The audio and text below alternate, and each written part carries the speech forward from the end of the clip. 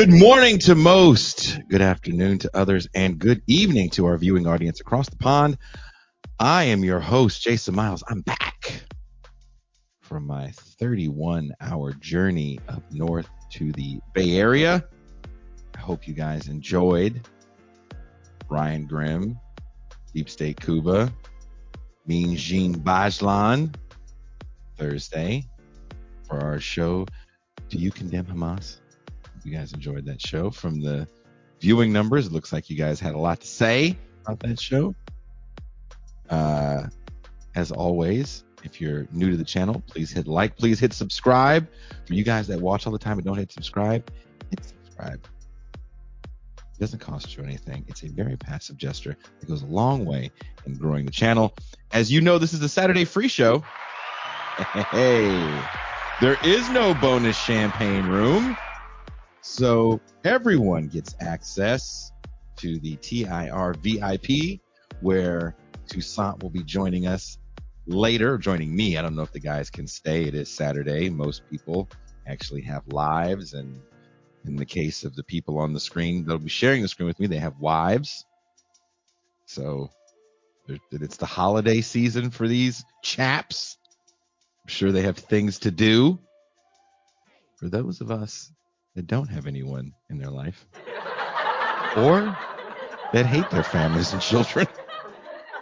Just kidding. But seriously, we're going to have some fun.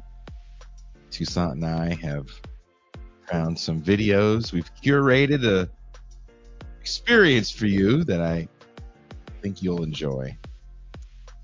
We'd like to send a big thank you to all the subscribers on all the platforms, and of course our patrons. Without you, we couldn't do this. So if you like what you see, if you have the means and feel so inclined and would like to support, be a part of the TIR family, become a patron for as little as $3 a month or $30 for the year. You can have access to all the champagne rooms, past and present. You can be in the live virtual audience for the Mau Mau Hour and join us for our movie nights. As simple as that. Let me bring, oh my goodness, I was going to bring in, there he is. Let me bring in my guest co-host today. He is the sometimes why in the TIR family, and he's the sometimes why because he wants to keep his job. Please welcome Paul Prescott. Hey. What's going on, Paul? How are you? I do like to keep my job. I understand, and we can't get mad at you for that because sometimes we go a little off the rails here on this show. You experienced some champagne room shenanigans with us the other day. I did. And I'm sure, I'm glad this is behind a paywall. I have a reputation to uphold. I thought of you the moment our guest today hit me up about this piece that he wrote. I said, you know who would be a great co-host with me on this? Robin T.G. Kelly. Oh, shit. I'm just kidding. I didn't think that at all. Basically the same person. If you look real quick and you add 15 years. 50 years? Yeah. 15. DG Kelly's way older than you.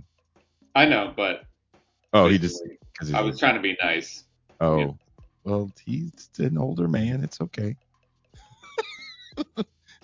He's living just fine. Yeah, he is. He is not worried about anything we say. This is true. Look at those Negroes on that side of town. That side of town being Philadelphia and Mexico. Yeah, exactly. They'll never live in LA with me.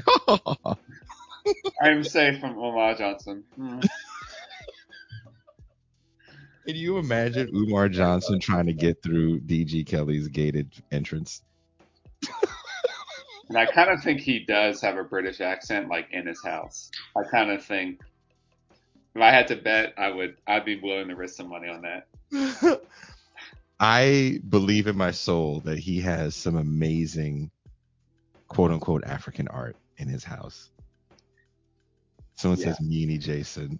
Hey, I'm not being mean. I believe that DG Kelly has really nice furniture, and when you walk in, you hear hella smooth jazz, Yeah. I can see that. I mean, sometimes you just know, like, no one's surprised that behind me there's A. Philip Randolph and Paul Robeson. You know, you just know. Right? You see Paul try to spice his room up because he was making fun of him the other day. First of all, this was already here. No, I didn't see. There's something behind you that I didn't see. It looks like a plant or something. Oh, that was already there. That was already there. Were you hiding it before? You said I looked like I was in a hostage situation. Okay, well, stop. Let's stop. Let's get They're serious. treating me great. I have plenty of food and water. The Jacobin hostage situation. Umar Johnson is very kind to all. Umar loves the kids. But when I thought of, seriously, like all jokes aside, when David, I didn't even get a chance to read the piece. I saw the title and read the little header, and I was like, oh man, I should get Paul on this. And then I totally forgot to email you for like a week, and I asked Toussaint to do it because I did forget. But many of us think of the Jim Crow South. We are reminded of images of lynching and second-class citizenship for its black residents. In movies like Mississippi Burning, we understand that civil rights and justice is only achieved by the grace of white Northerners and the state in the form of the FBI. And even then, wins are titular and murderous law enforcement isn't really put in check. Our guest today has a bit of a counter narrative of the machinations of the Jim Crow South, one of cross-racial coalitions, poor sharecropping farmers united in fighting the intersection of racism and the oppressive landowning class. These capitalists cared less about the skin color of the people they oppressed with this system of labor. They diversified their exploitation. Statistically, about 2/3 of sharecroppers were white and 1/3 were black, and they both found themselves economically at the bottom. From our guest article in Jacobin magazine, towards the end of 1934, the STFU, that's the Sharecropper Tenant Farmer Union, am I saying it right? I think Southern Tenant Farming. That's Southern. Every time I see STFU, I think of the internet thing. So Yeah. right. Had nearly 1,000 members, and it was not long before it too would face violence. When two organizers, Ward H. Rogers and black minister C.H. Smith, went to hold a meeting in a church in Gilmore, Arkansas, a group of rioting bosses showed up and broke up the meeting. Rogers was able to escape with the help of a friend, but Smith was beaten and brought to jail.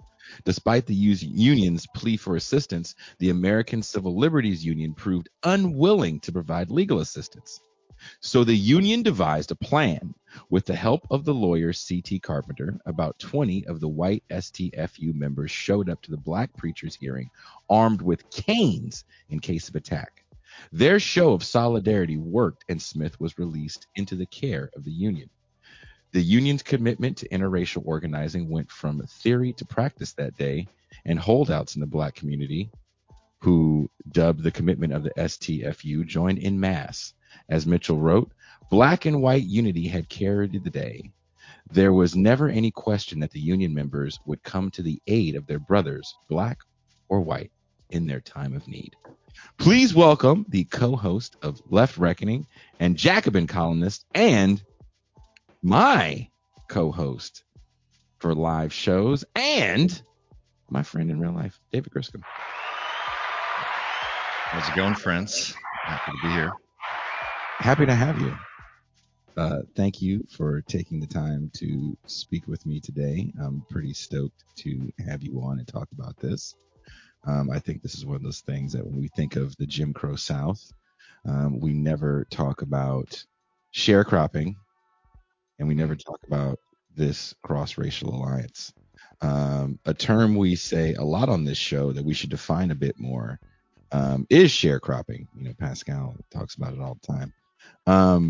David, can you explain how the sharecropping system works and why did many see it akin to slavery?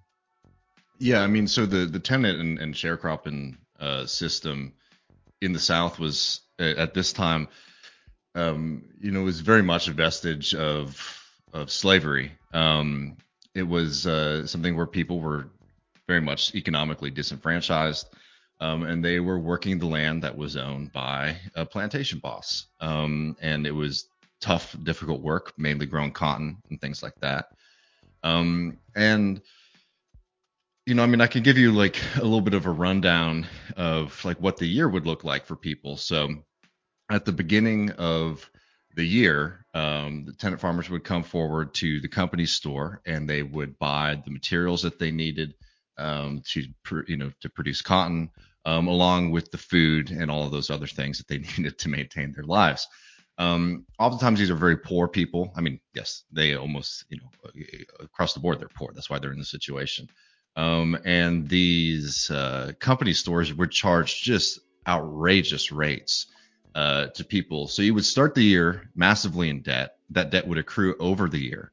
And then the hard work of planning and clearing the land would get started.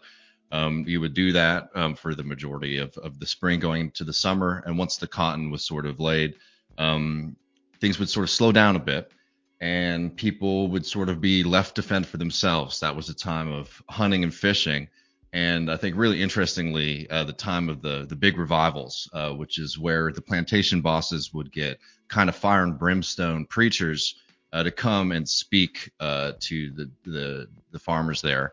And oftentimes, as H.L. Mitchell, the person whose autobiography I was reviewing for Jacobin, notes that the plantation boss would oftentimes slip the preachers a little something extra to make sure that you really drove home the fact that everyone's pitiful condition was driven by their sinful ways, which is an interesting kind of connection there between some of that old-time Southern religion and capitalism. Then you would go through the hard work of actually picking the cotton, and everything that in the town was shut down. Kids would be pulled out of school. Wives, fathers, children would all be out there picking. And then it would come time for settlement. And settlement time was just like a clear example of how abused these people were, because when it would come down to it, you'd say, okay, well, how much cotton did you produce this year? Okay, I'm going to look at my ledger and see how much you used to feed yourself and your family. Oh, it looks like you're still in debt. And there are plenty of stories. Most of these people were either, were illiterate and did not keep records and things like that. So literally, there'd be stories about, oh, it just turns out that you're just, $3 in debt this year. You did good. You're not too far in debt. And then someone would note that, like, oh, actually, I have another ton or two of cotton that you didn't account for. And the person looking at the ledgers, oftentimes either the plantation owner or one of his riding bosses would look at the ledger and be like, oh yeah, it's still $3, right? They'd find something else. So these people were basically stuck in a system of debt slavery. When people did get paid, they were oftentimes paid in company plantation money.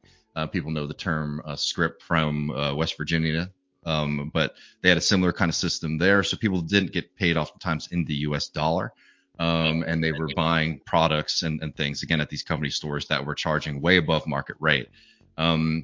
The system was sort of maintained by what was called the riding bosses. Again, very similar to what you would imagine on a plantation under slavery. And it also so happened that most of these riding bosses were oftentimes the local sheriff. So a direct connection between your boss and the law. And, the reason, you always have to be careful when you make these kind of analogies. The reason that the slavery aspect is very apt is that if you were somebody who decided, I'm going to leave this situation, it's not working for me, it's not working for my family, I don't have a future here, those same riding bosses would come and gather you and pull you right back to the plantation. And again, this is, almost 70 years after the end of slavery, and people are still basically tied to the land. So that's the vestige of the slave system in the South.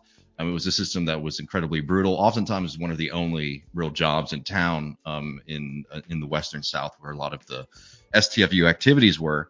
So it was a very brutal and difficult period that then gets worse as the Great Depression starts. But that's basically what that system and the conditions were at the beginning of the STFU. Paul, did you have something you wanted to add to that? Yeah, I mean, this is just a comment. I mean, I think it's worth remembering about this period when we talk about voter disenfranchisement. Clearly, there was voter suppression among Black people in the South. But also, I mean, the planter class was perfectly happy to suppress the vote of so many white working people, because clearly, if they did have the chance to vote, they would vote to try to overturn this system, even regardless of their views on race. So that, I mean, that's kind of why you see this voter suppression was kind of across the board for working people, black and white, um, during this period. 100%. And, just noting too, I'm sure we'll get into it a little bit more, but, it's probably not surprising to people, but, the planning class very much tried to pit whites and blacks against each other. And what ends up happening with the STFU is so, radical and revolutionary because they were able to break through that thing that the planning class was so desperately afraid of, which was actually just getting working people to be united. Well, can you tell us a little bit about the Agricultural Adjustment Act and how that actually helped to form the STFU? Mm-hmm. I mean, yeah. So, I mean, as people, can imagine, very difficult time, Great Depression for everybody. Certainly also in Southern agriculture. And the folks in D.C. came up with the Agricultural Adjustment Act, which effectively was calling for people for planters to leave a significant portion of their lands unharvested, about a third. And the way that system was set up was that the government would sort of pay you to sort of leave some of your fields unused. HL and you had bizarre things, and one of the great American socialist leaders, Norman Thomas, made a big deal about this, about how disgusting it is to see all this cotton being ripped up when there was a bunch of children in the United States of America who didn't have clothes.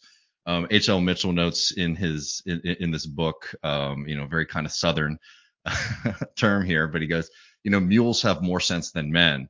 And what he meant by that is that, all the mules were sort of trained never step on, the cotton. And when they were ripping up all of this cotton, the mules were not, participating because they had been trained their entire life to sort of keep this thing safe, available to be cultivated.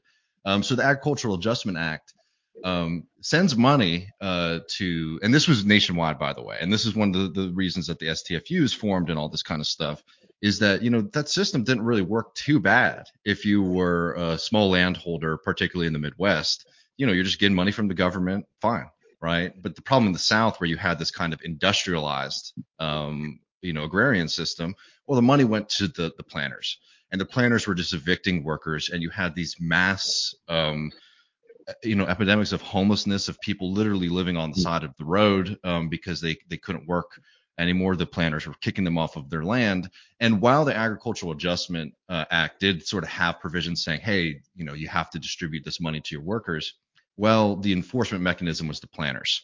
And Like Arkansas feels very far away from DC, Does it feel a little bit like COVID money to you when businesses got COVID money and sorry, Henson, we're gonna have to lay off the whole tribe of you.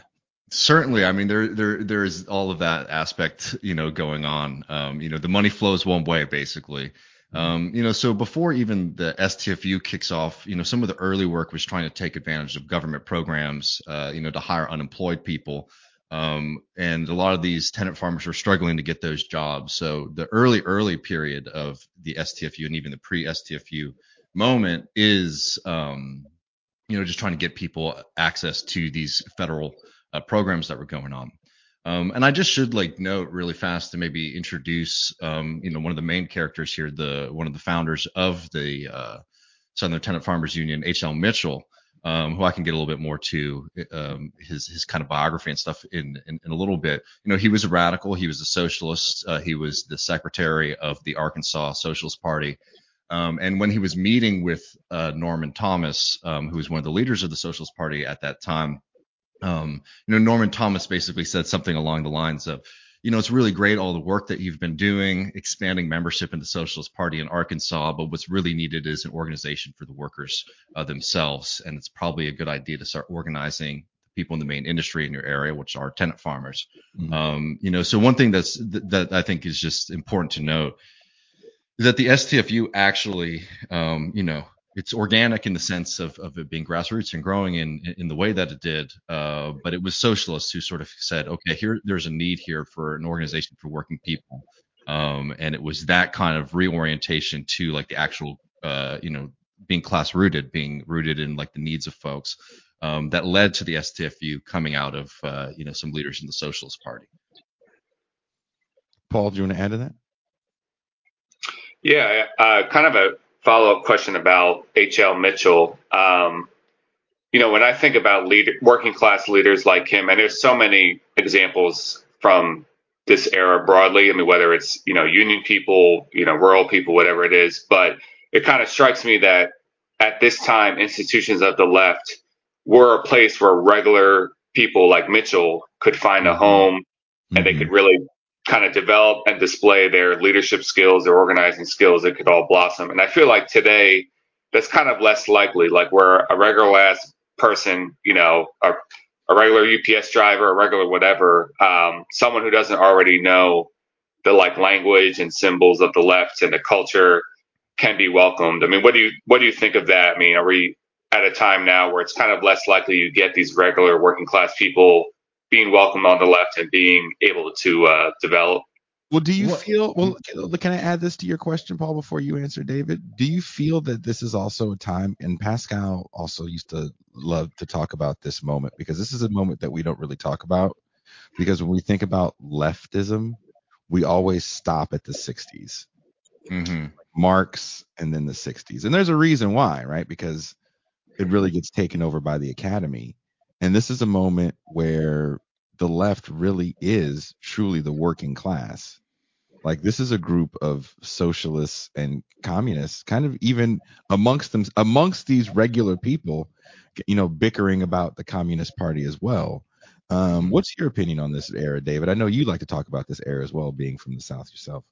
Yeah, I mean, 100%. I think, just specifically on Paul's question, I think that, one thing that the STFU did so well, and even the Socialist Party did so well, was actually, one, recruiting and developing talent within the working class. And they did that through providing, like, one thing that the STFU did in addition to its political and economic work is they just did education, right? They just did night school for people.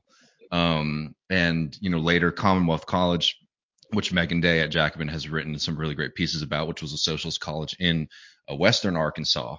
They were sending people out there, right? And that's a really, really radical and fascinating tradition. And it's wild to sort of see that kind of thing happening in the 30s. That sort of seems impossible to happen today. Another thing before I get to like the meat of the question too, that's really notable that I wasn't able to put as much in the piece that really struck me, was the internationalism of this union, and not just in the sense of like, oh, we're paying attention to things going on across the world. You had members of like the trade union movement in the United Kingdom going out to rural Arkansas to learn from each other, to help each other, to instruct each other. And that's just such a wild thing to think about, rural Arkansas in the 1930s, having socialists from England coming over. Just seems so far off from what we're able to do today, even at a moment when we're so much more connected and traveling so much easier.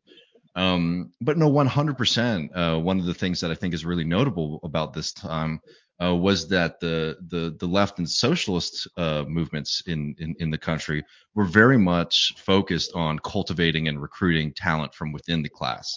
There's certainly characters, a lot of there were people in the STFU who were, college educated folks, predominantly preachers, by the way, which had, especially back then, like a very real connection to the people, right? You might have went and got a fancy degree, but then you end up in, the South in a rural place.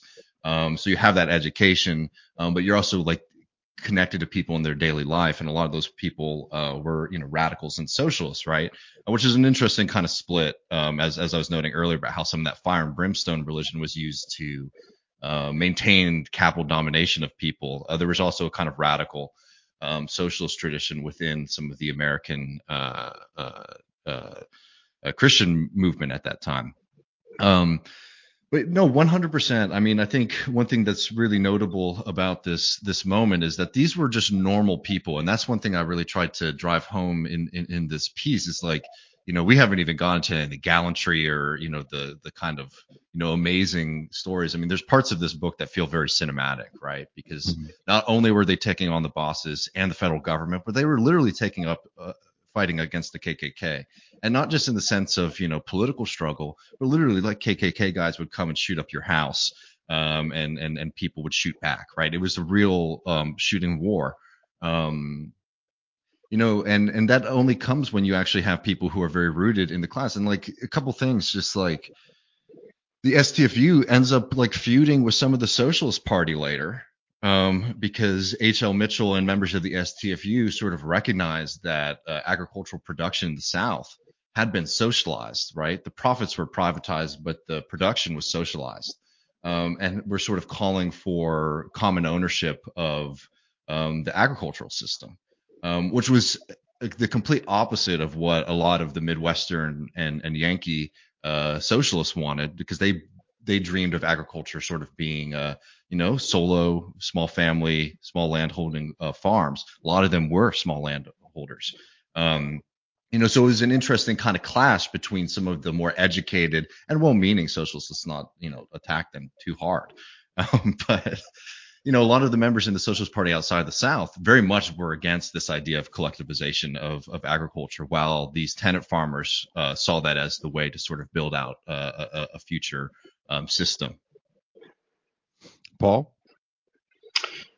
Yeah, and I think that's important context too with the Klan and their role in this, or Klan-like formations. It's like it's not just a group of people, who are really prejudiced and have really bad personal views. I mean, sure, that's part of it, but like it's kind of like they were the shock troops of trying to enforce and maintain a certain social and economic system. So I think again, this broader economic context of the Klan is useful, instead of just thinking about it as like a bunch of people who like to be racist together. And you also talked about Mitchell's ability to kind of win sympathy and support from Northerners to the cause. And I kind of never really thought about that, of like why they might have felt it would be necessary to like win over people in the North. Could you kind of talk a little bit more why they saw that as important and how they did that? 100%. I mean, I'm forgetting the direct quote, but somebody in speaking highly of H.L. Mitchell, has this great line about him that said his drawl was authentic, his simplicity was not. Right. This was a guy who very much could go up to New York and sort of play the role that some people might have wanted to see. But he was somebody who was incredibly well read and had a deep understanding of history, of literature, of politics. But in New York for years, they had these kind of large gatherings of just supporters of the tenant farmers within the working class movement in New York, showings of solidarity, which is again like a truly amazing thing. I mean, could you imagine something like that happening with American leftists in New York today, when the coal miners were on strike in Alabama? It was a very unique thing, and one of the things that the STFU knew how to do really well was garner public sympathy and support for their movement, and they used the media and reports on the plight of tenant farmers very, very well, to sort of make this into a national issue, and they use that very well. For example, when they were sort of clashing with the FDR administration. But yeah, no, I mean, particularly just getting wealthier folks, or just folks who are more well off than poor Southern farmers, to donate money to the SDFU was critical, actually, in their ability to grow and support this education campaign that they were engaged in, the political and the economic campaign that they were engaged in.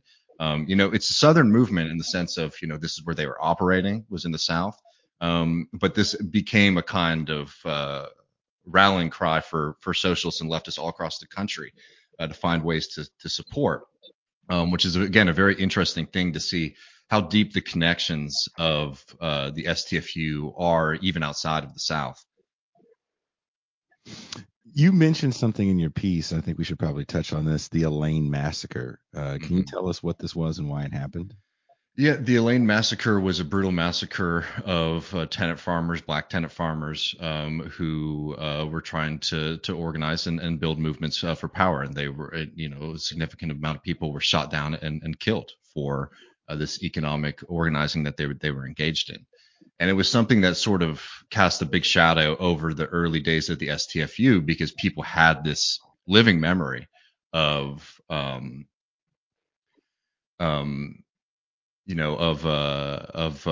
just brutal racial terror. And one of the things that the STFU sort of had to overcome in its early days was moving the commitments to interracial organizing, interracial solidarity from a principle and a slogan and all of that into like an actual practice. And that's why I note in the piece that the early days of the STFU, they were getting people to sign up, but again, the KKK and their offshoot, the Night Riders, who is effectively just an offshoot of the KKK, were breaking up meetings from the get go. They knew the second that this started to happen that it was extremely dangerous, and so they needed to crush it, and they try to crush it, with this kind of brutality, using the kind of living memory of brutal slaughter in the region. And it was because of the tenacity of these organizers and members of the STFU to not back down. And there were a lot of folks in the early days of the STFU who were, trying to push for it to become a whites only organization or to have separate chapters for whites and blacks. Mm-hmm. And H.L. Mitchell just refused that from the get-go, which I think, that's probably the critical moment about whether or not only if we would say like the STFU is like a good organization, but also their success. Because, if you organize, in a bifurcated way, workers, then it's very easy to sort of pit those forces against each other. And the STFU was able to sort of break through that by having white members, show up and support black members, and to not just sort of say, oh, well, this is just the conditions of the time. Some of these folks are going to have to take on more risks than others. Very much like living the union slogan of like an injury to one is an injury to all. And you had obviously that story that I note in my piece about all these folks getting together and surrounding the courthouse when one of the early black organizers in the union, was arrested.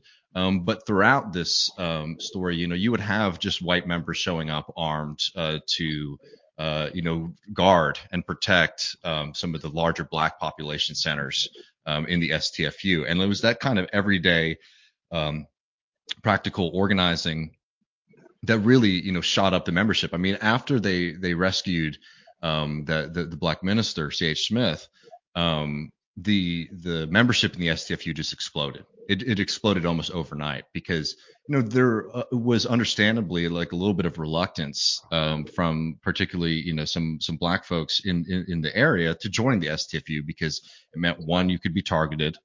Two, people were seeing folks being sort of kicked off of their land. And then obviously also the racial terror.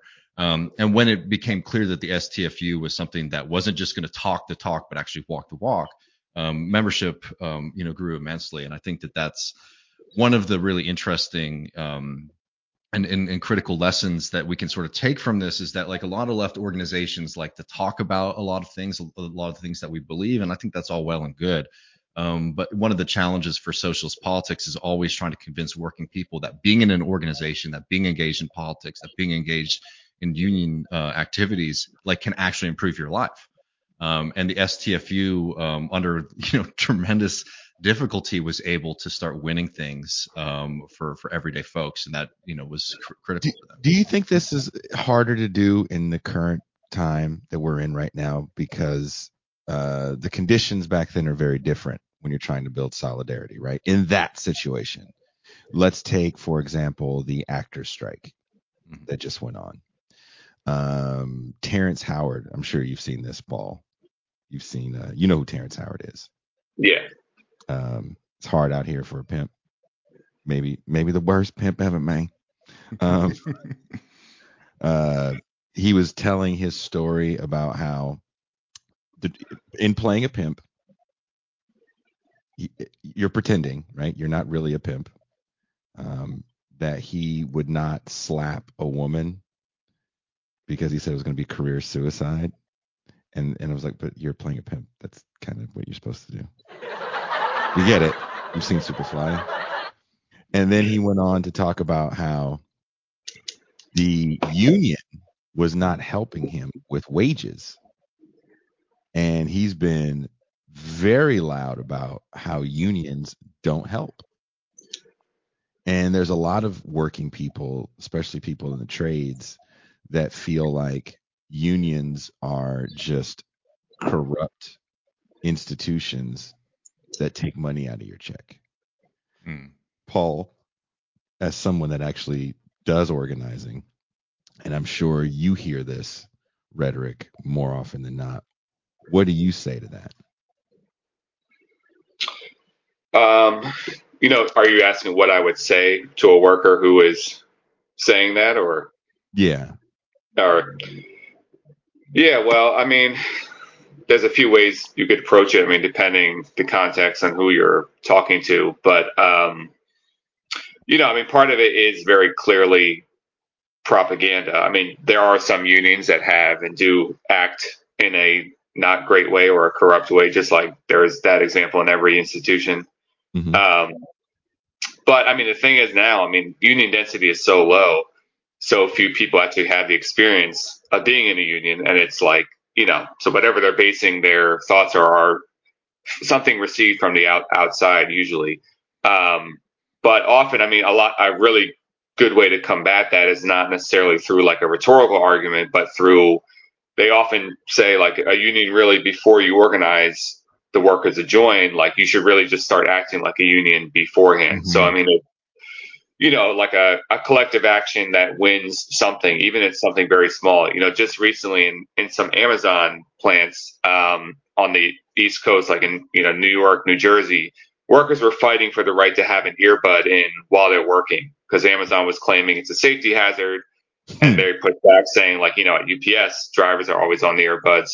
And they won it, and it sounds like it's a very small thing, but as an example of like, when we band together, we can actually win something. So I mean, the most kind of, back to David's point, I mean, the most powerful example is in practice. And I do think, I mean, the positive is right now we're in a moment where actually the esteem of unions is actually pretty high among the population, and it has, in a way, it hasn't been in a long time. And we'll see where this all goes. I don't want to get too excited too soon, but the auto workers, their theory has been we need to use the momentum from their strike and from all the struggle that's been happening to organize a lot of new workers now and do it on a momentum basis, which is kind of how it usually has happened historically. Is not like this methodical progression, but you seize a moment of momentum. And there's stories coming out.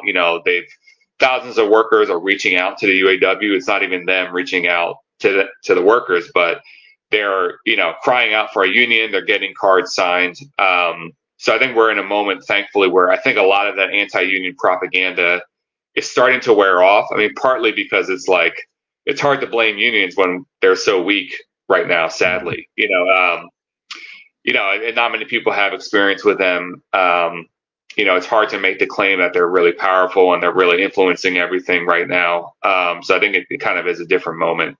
And I actually just wanted to say to what David's last point, to the last question, it kind of reminds me there's a lot of parallels between the development of industrial unions in the North in the 30s and 40s and the growth of the CIO. Whereas, you had in 1919, famous year for all these race riots across the country. The 1920s, also bad race riots, bad experiences of unions not letting in black workers and conflict, black workers being used as strike breakers. So like the organizers of the 30s had to overcome the very understandable skepticism of black workers that this time it would be different. And people had living memory of these incidents, and they had to really show through action.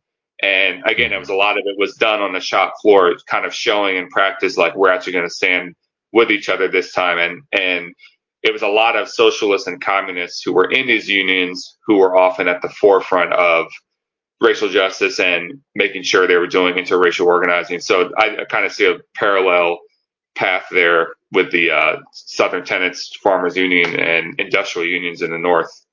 And maybe just to add to that, like I think one thing that also, like in addition to the stuff that we're getting at, with like them getting wins, right? They went on strike to get higher pay for cotton, and things like that were pretty exceptional. The strategies that they used there, but I think one thing that also gave the STFU a lot of trust from everyday folks was like one of the things that's unique about the STFU versus almost any other union, is that it's probably the only union out there that encouraged people to leave. And like one of the things that the STFU did was help Southern Tenant Farmers Union members get jobs in New Jersey, get jobs in California, get jobs in Arizona, get jobs in Texas outside of the tenant farming system. And that's the kind of thing that like sort of goes against a lot of kind of union strategy, which is like I have to protect my industry, I have to make sure that this thing maintains itself. And the STFU very much, I think, oriented itself as like a class organization. That like our number one goal is not necessarily the preservation of the tenant farming system. They want to actually eradicate that. And I think that gave people a lot of trust. And also talking about what you were just saying, Paul, about being creative. I mean, the STFU was never really well funded, but they would do stuff all the time with very little resources, and it might be as small as like, paying for a doctor's visit or something like that for people. That kind of activity really helped garner a lot of trust. They also helped, they at a certain point got some money together to build collective farming operations in Alabama and Mississippi. Pretty small scale, but you had people living on collective farms, black and white families living right next to each other in Alabama and Mississippi in the 30s and 40s, which is pretty exceptional, for many, many reasons. And it's just, I think it's like that kind of everyday commitment to people, both in like the direct political struggle, but also, the education work and all these other things, that this was a place, this was something that you want to be a part of, because you could tell that this was an organization that was really looking out for you. I think that that's a really important aspect.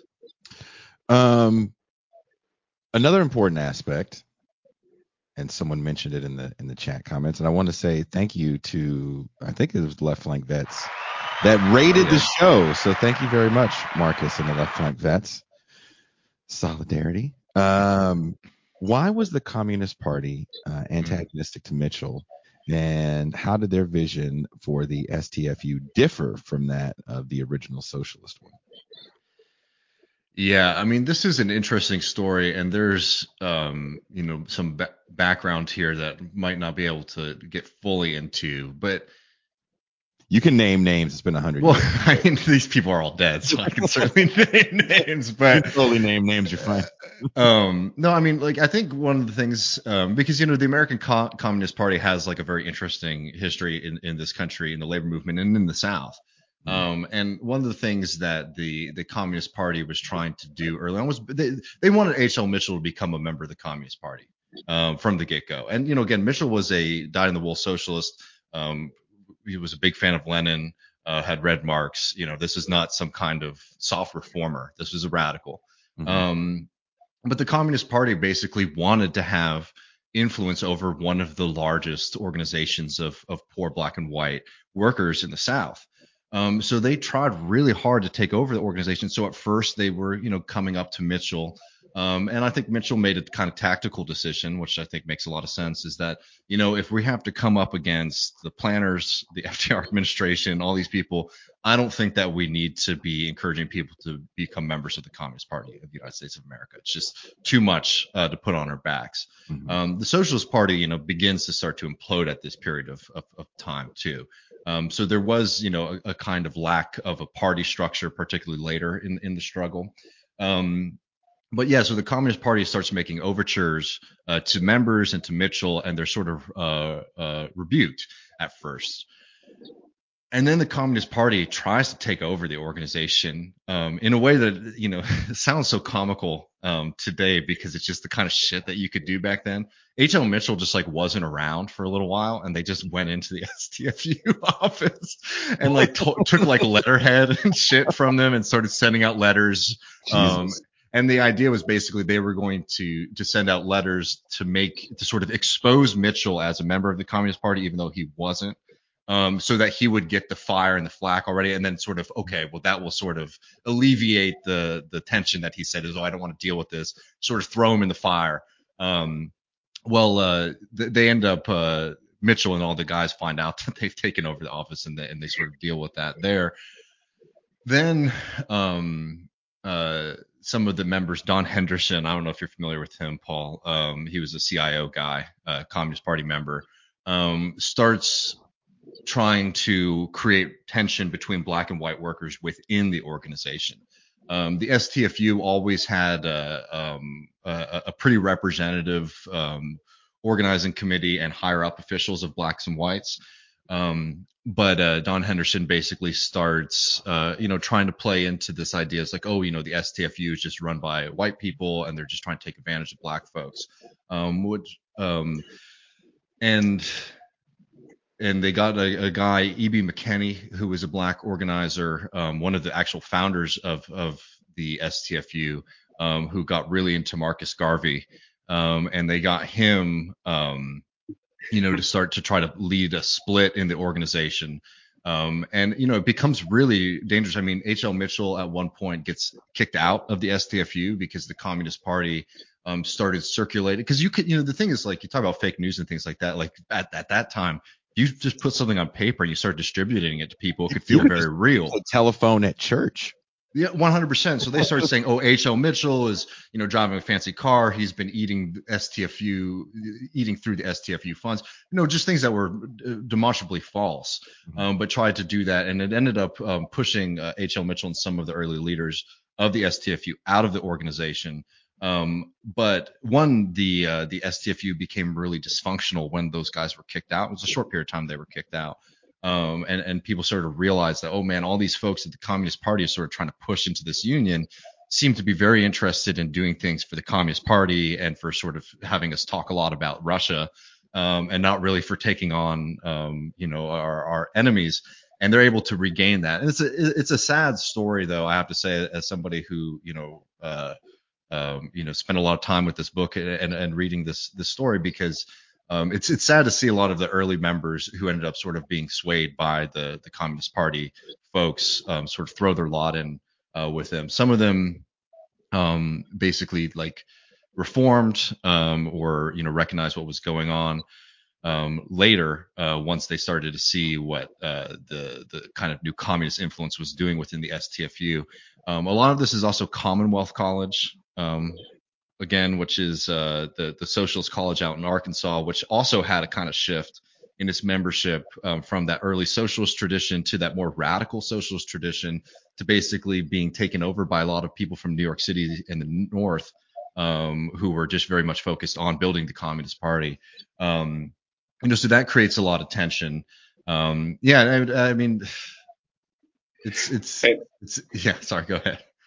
Well, no, I mean, not to get too sidetracked on the Communist Party, but I think this kind of is worth, highlighting to kind of explain why actually some like very radical people in the U.S. left historically were anti-communist. And some of them, I mean, people like A. Philip Randolph, just name one example, Bayard Rustin eventually. I wrote a piece that came out yesterday about Harry Van Arsdale, who is the leader of the Electrical Workers Union in New York, who went on strike and won a 25-hour work week, built cooperative housing for workers, things like that. He was anti-communist, and you would ask yourself, like, why? How could these people get caught up in that?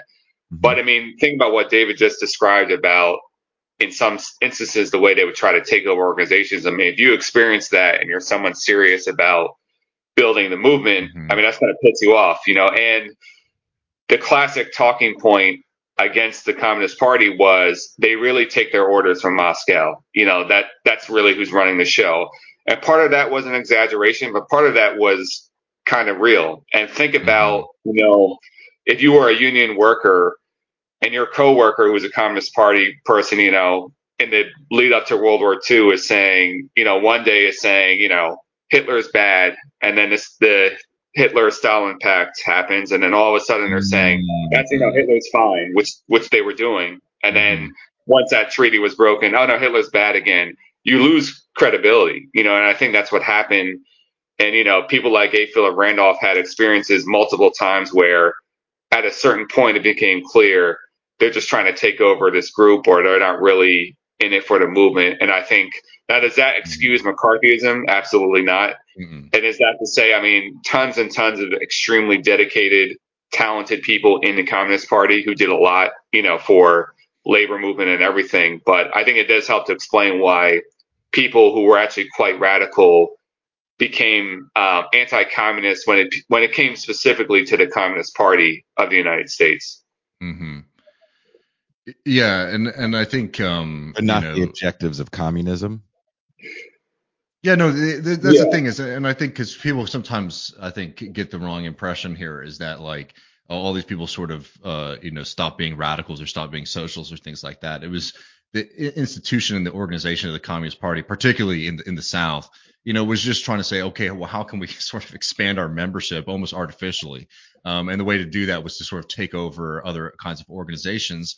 And as I was sort of noting, it became very clear that the intention was not to do, as I said earlier, like the STFU was like the only organization to encourage union members to leave, and to move somewhere else and to find new jobs and things like that. Is that kind of practical, care for working class folks that just wasn't very present when the communists started getting more influence within the STFU, and I think that certainly hurt them a lot.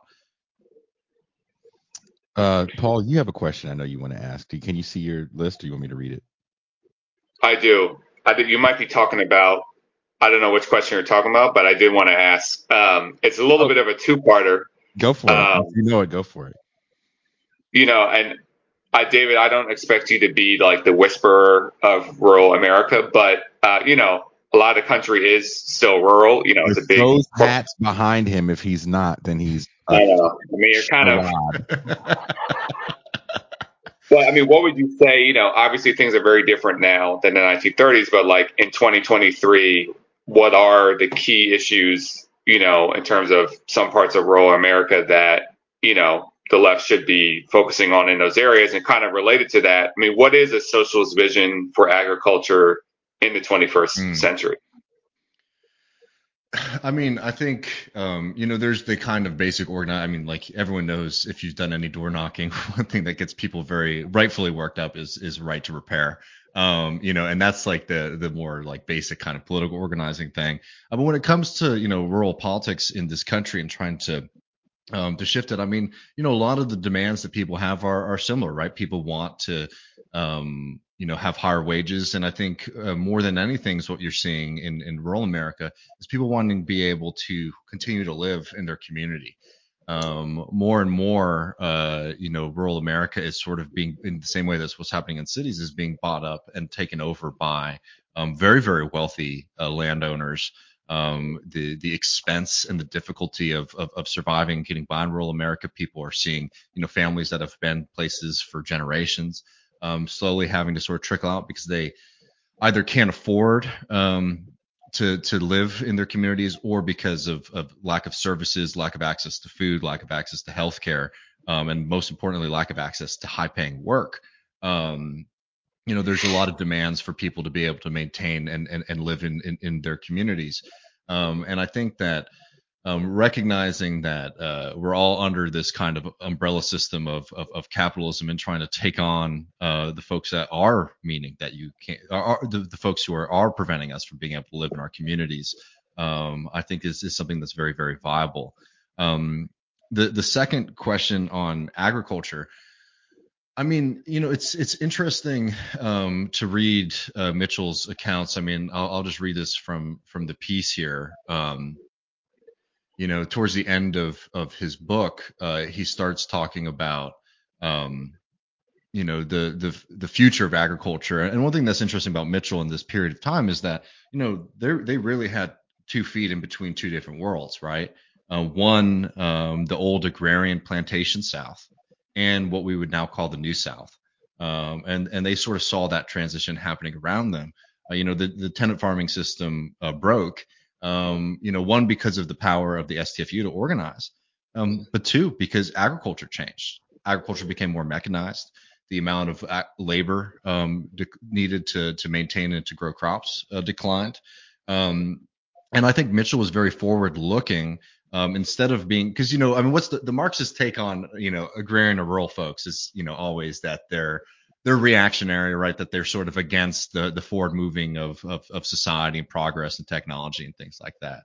That is not an accurate way to describe somebody like H.L. Mitchell. This is somebody who had tremendous love for the people, who had tremendous love for where he came from. But because of that love, he didn't become sentimental about the tenant farming system.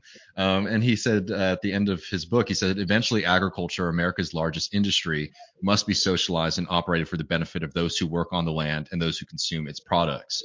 This, I believe, is the real wave of the future.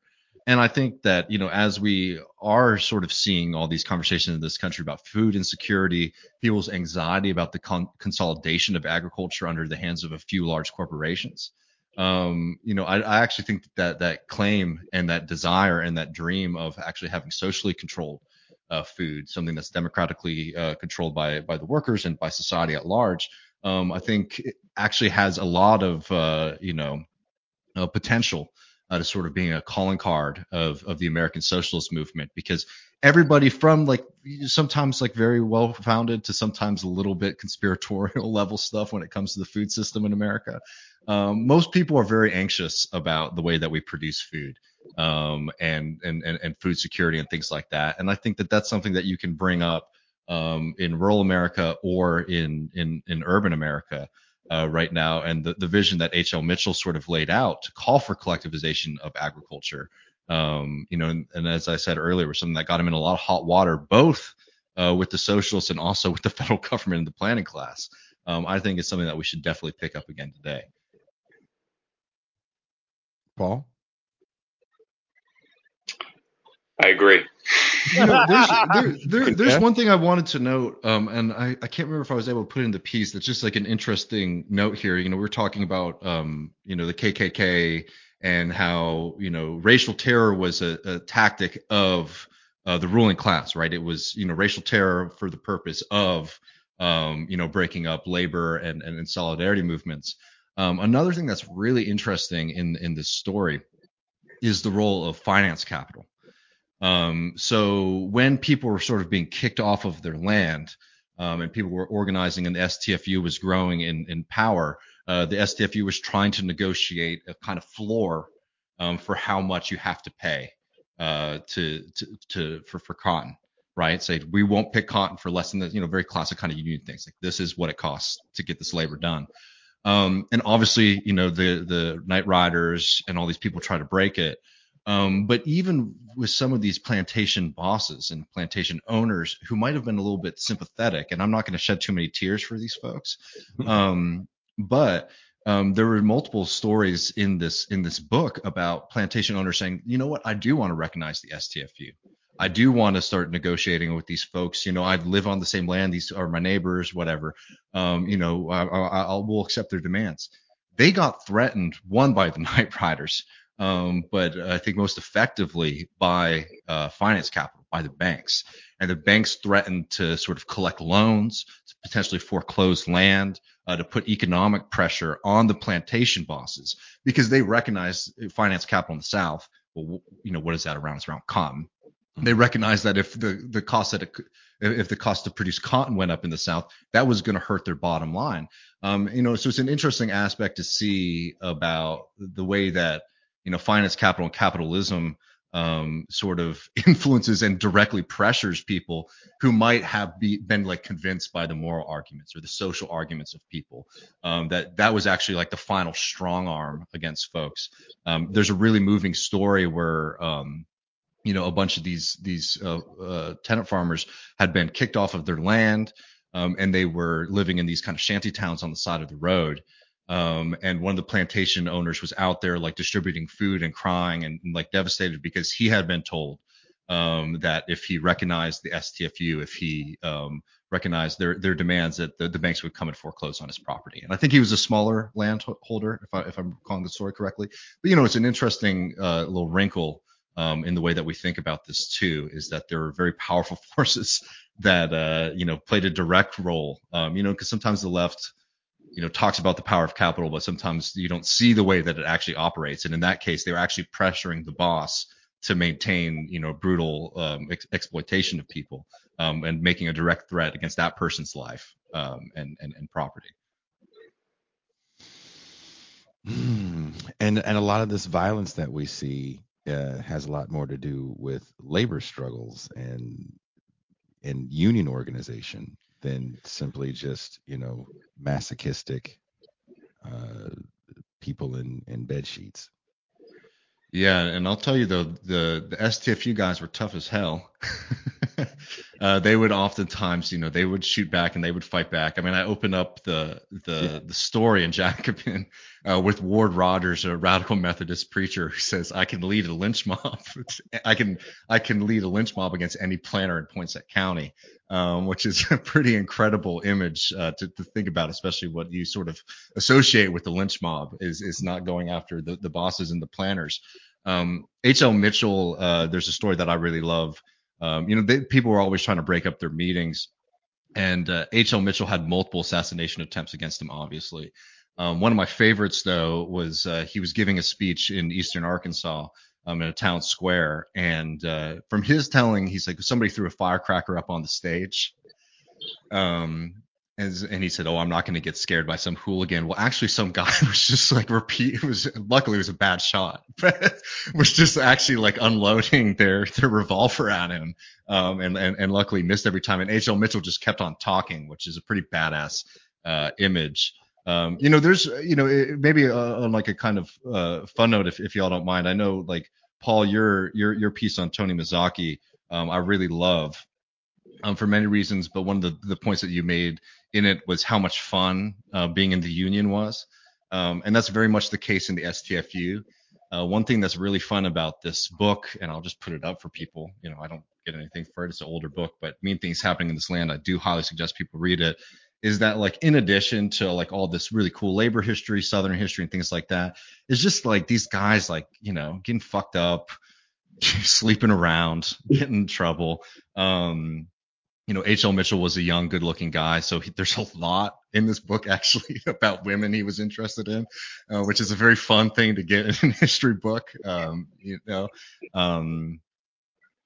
Another thing about, like, a bad shot, there was a guy who was an early member of the STFU who um, thought that H.L. Mitchell had slept with his wife, and maybe he did, maybe he didn't. H.L. Mitchell denies in the book. But this guy kept on trying to shoot H.L. Mitchell. And it's a funny thing, like every 10 years or so in this story, it'll be like, "Oh, and this guy showed up again at a union meeting I was at and tried to kill me."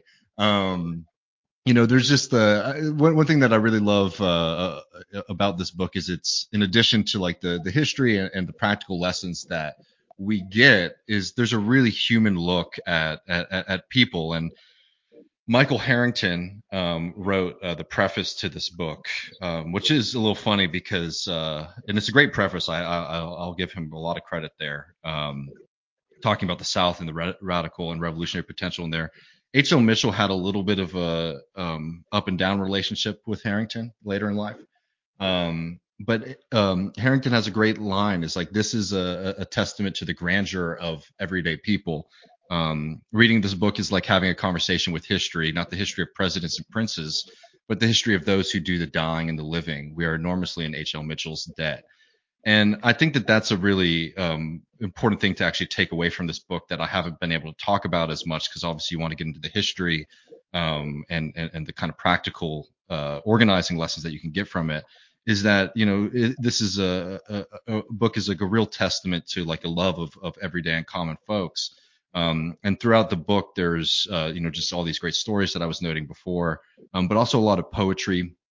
John Hancock's, who is was STFU member, a poet, and a singer. He wrote the song "Roll the Union On." People might know it. He also wrote a great song called "Mean Things Happening in This Land." And there's just a lot of space in there too, in addition to the political and the economic struggles, of just sort of like a really beautiful window into everyday folks' life. And one of the things that's really wonderful about Mitchell in this period is that Mitchell, towards the end of his life, very much became a historian of the South. And did a lot of work sort of making sure that the STFU's history was preserved, that the stories of these people were preserved.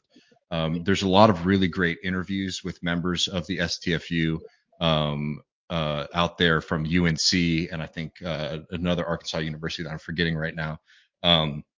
Because of that testament. And I think that that's like another aspect too, talking about some of the lessons and some of the things that are missing is that, man, these guys leftists in this country do have like two ways of talking about working people that I think aren't particularly helpful.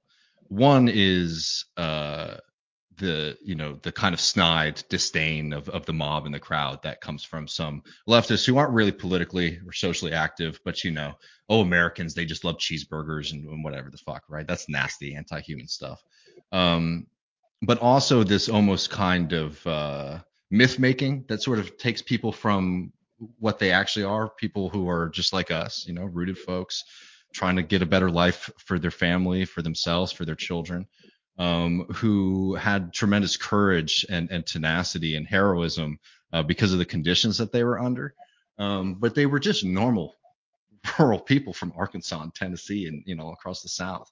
And I think H.L. Mitchell does a really great job at sort of, to borrow again that phrase from Michael Harrington, telling about the grandeur of ordinary people without turning anyone into like a storybook, right? Because in addition to the good things that people did, there's, oh man, this guy's a little bit of a creep or, all that kind of stuff, right? Just a very clear and I think, and that makes it more beautiful to me, retelling and visiting of folks in a particular historical moment.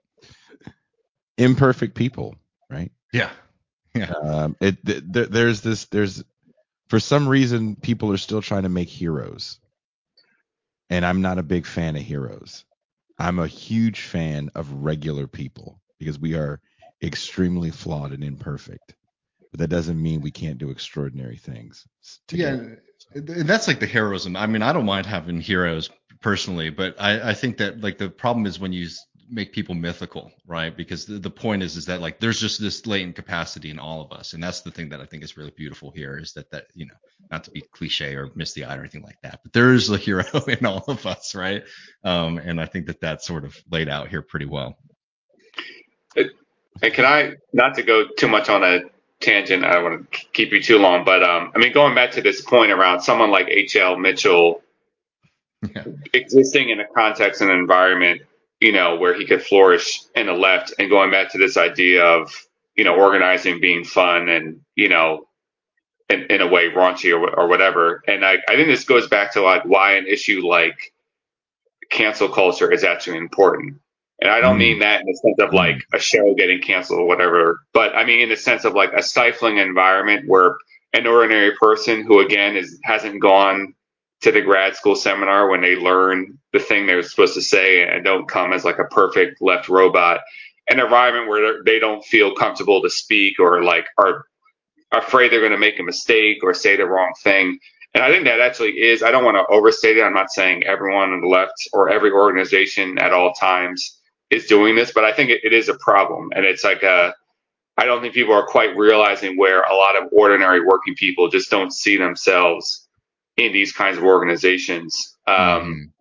It's almost a very like Puritan lifestyle. And like, I mean, you mentioned the Mizaki article, and for people that don't know, I mean, it just talked about like how he created this, bowling league thing, and like part of the draw was like people went there and they got fucked up, and everyone was fucking each other, and like it was really fun, and like it was kind of an important organizing tool.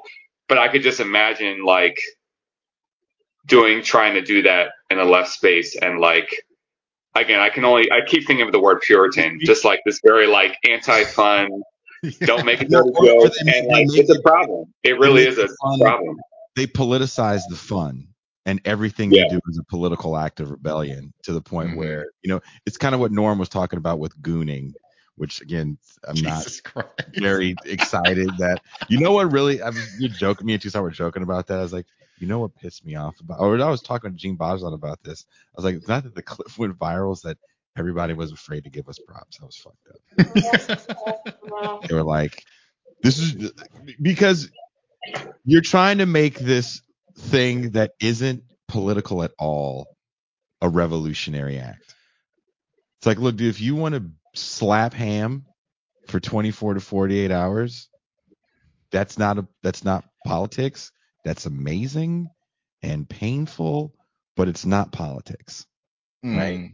And that to me is where you're talking about, Paul, where now these exploits that are just kind of wild stories of a handful of people, and it's kind of what regular ass people do. You're hanging out all the time, going out and having a good time.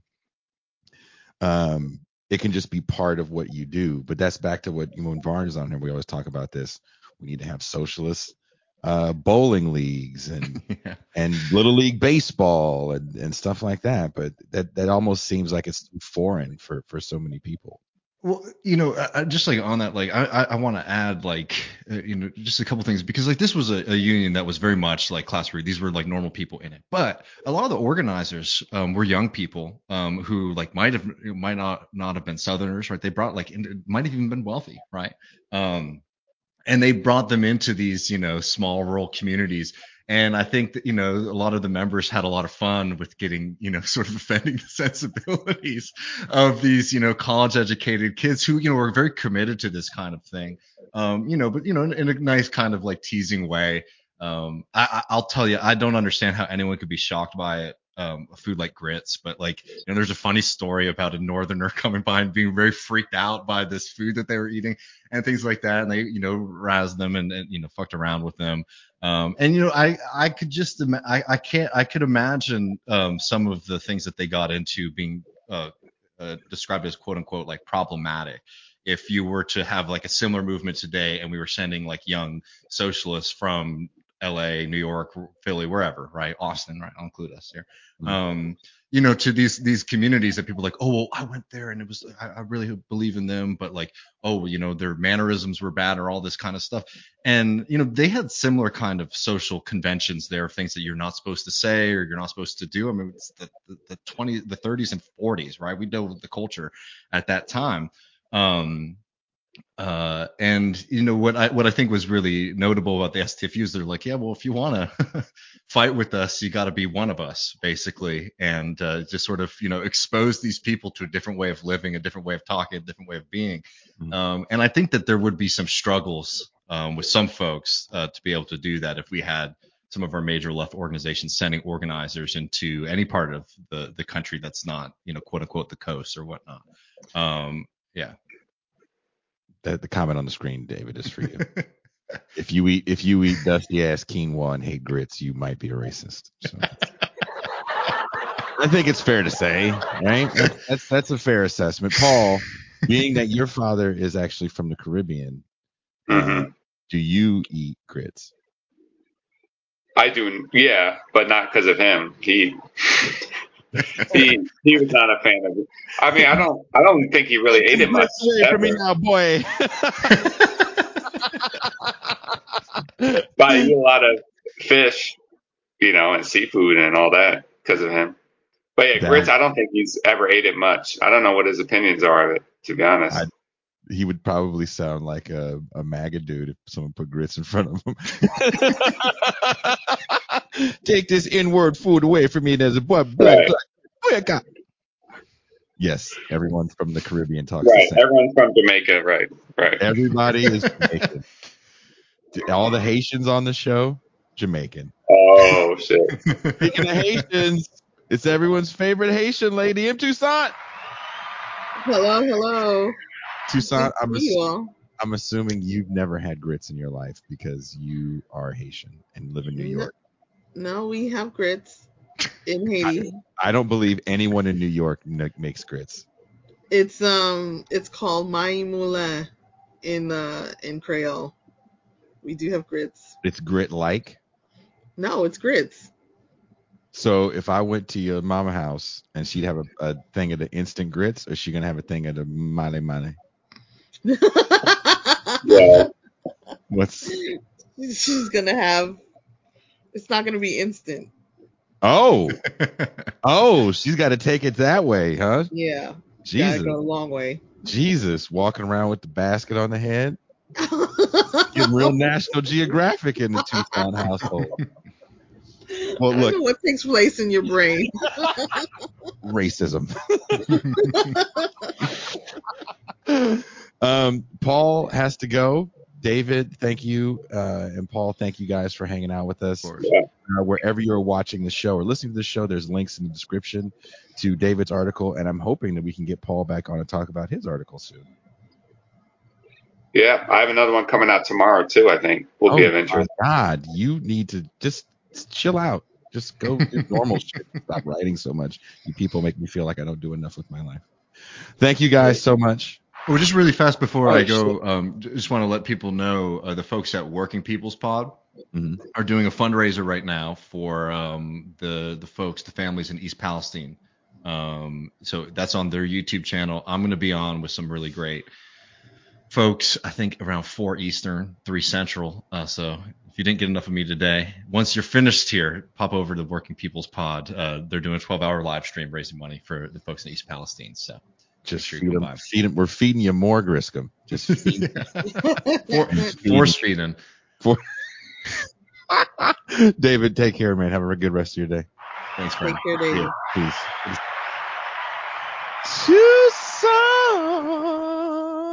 Yeah, man. I like your patriotic shirt today. Oh.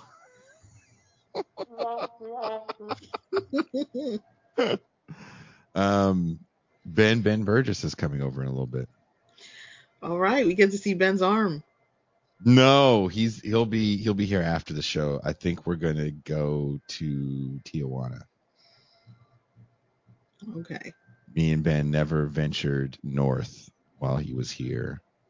And since me and Shaka Kani have been going, and me and Kenzo went, and me and Alex Michel, the director of Kayfabe, went.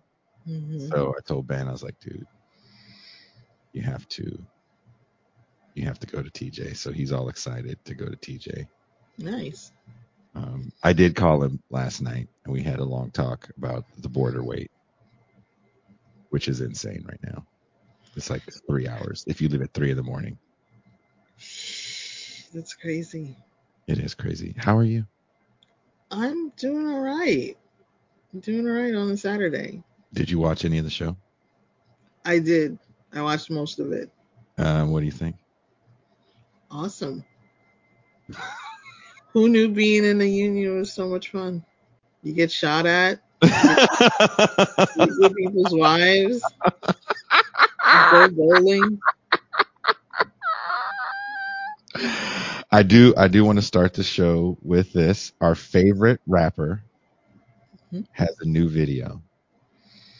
So again, if you guys, this is what we do in the champagne room. So the first hour of the show is for the viewing audience. I hate people say they put everything behind a paywall now. No, we don't. The first hour is always free. This is now the champagne room. Should I even play the champagne room music? You know what? Let's do that. We never. Yeah, let's do it. Let's do that right there. This is now we're entering the champagne room. Champagne every night. Is it a Bud Light or a top shelf scotch or other liquor? What is their drink selection like? Champagne every night. Would you want to sit in a club with a frumpy recluse with a bad attitude?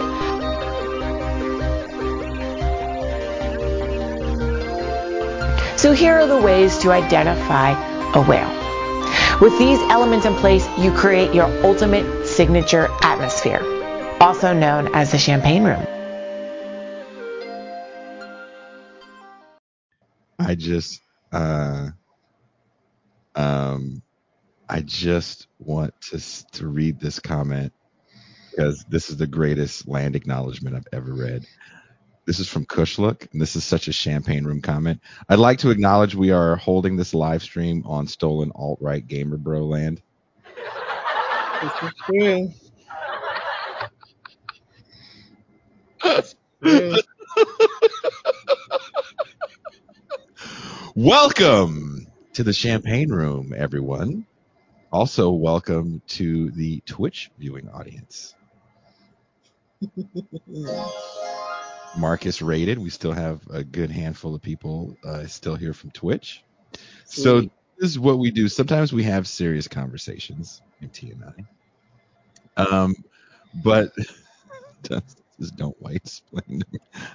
So the conversations in the champagne room, sometimes they get serious. Sometimes people make fun of me because I get too serious and then depress the shit out of everybody. I'm going to try not to depress the shit out of everybody. But before we even talk about anything, our favorite rapper has a new video. He does. No, not that rapper. Like our literal favorite rapper. We're not saying that in jest. There's a female rapper. She's doing something I find so interesting, right? When people say you don't need a budget, you don't need crazy effects and everything, this is literally just a camera phone and ingenuity. What this young lady is doing is so interesting and funny and cool. I was telling Toussaint, she to me is a new version of Missy Elliott. Really clever. Like I love what she's doing. I don't understand it, but that's even why it's cooler. So, and I don't know her name. Don't You know know. her name, Toussaint? No, nah, I can't tell by her face. Okay, so here's is it.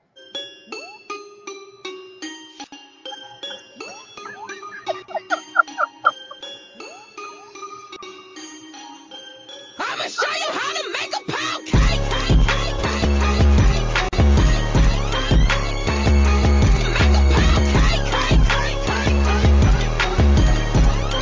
I'ma show you how to make a pound. Wow. I don't know what the point is, but this is a take on Pulp Fiction. Is it? Yeah, Oh, that's right. With the yeah. It's the what do you call it? The suitcase, the briefcase. What's in the briefcase that the whole movie's about. that's clever. So, yeah, right? It I want to know if they actually make the pound cake. Because what's funny is I think I told you they had another video where they were both in the bed with the matching booties, Mm-hmm. and Meemaw pulls out the mixer. Right. Like, that's the big thing. It's always the mixer, the hand mixer. Like she's ready to go. They're going to show you how to do it, but they never show you how to do it. Love it. Love it. Love it. The literal favorite rapper. Yes. When we Not say that other favorite, rapper. the other rapper. Jesus. The other rapper is just. What can you say? He went on a bit of a rant, He and he did. let people live stream it. He did. Why? Is that hubris? I just feel like if he asks you to live stream it, you say no. And we have the footage, right? We do. Is it in our list? Did you send it to me? You sent it to me. I sent you Kanye talking about his Jewish doctor. Ah, yeah, that was the short clip. That was a short clip. That's my favorite Kanye clip. He was a Jew. Where Kanye turns into a Jew when he talks about the Jewish doctor. He turns into a... Okay, here it is. Kanye West has a new album out, and I don't think it dropped just yet. his daughter's on it apparently. Did you know that? North. North. He has two daughters? I think Saint is a girl. One of them's a girl. No, Saint is a boy, I think. Here's another girl. There's little ones that Like apparently North doesn't talk to. what? Her younger siblings. But She they're has all no are they all interest from in Kim Kardashian? Yeah. Why does she talk to her? I'm so confused. She doesn't talk. She doesn't have any interest in her younger siblings. Is that what happens when Kanye is your dad? Maybe You just grow up to be an unbelievable doucher. she's known for being unapologetically honest. What? And That means asshole. Kim is trying to get her to temper that or just deliver it nicely. Anyone that keeps it real, this is the person to watch out for. And this person exists in every racial group, every social strata. I keep it real. I'm just honest, Mm-hmm. and I don't have time for any drama. Mm, All you are is drama, and you're an asshole because yeah. you are so much drama. I'm just being honest. Hey, just live. If people that also the same person, they live their own truth. I live in my truth. I'm speaking my truth. If you're speaking your truth, if you're unapologetically honest, if you're just keeping it real, and you don't want drama, that's the cocktail for douchebaggery, Yeah. right? Winspirit says, "Don't trust a toddler with fuck you money." Well, Yep. you just described Kanye West. Yeah. But yeah, if you're like, hey, just being honest here, whatever you're going to say after that is going to be an insult. Can I be honest with you right now? No. Talk to me like you do those white people at work. Ooh. I need you to not be honest with me right now. Talk to me like I'm your male boss. There you go. Don't be honest with me, okay? Because whatever you're going to say is going to be a massive insult, right? It's true. Can we be frank for a second here? Hmm. All right, Frank.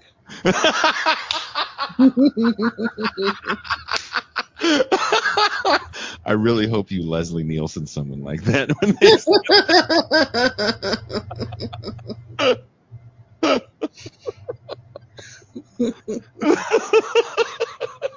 So stupid.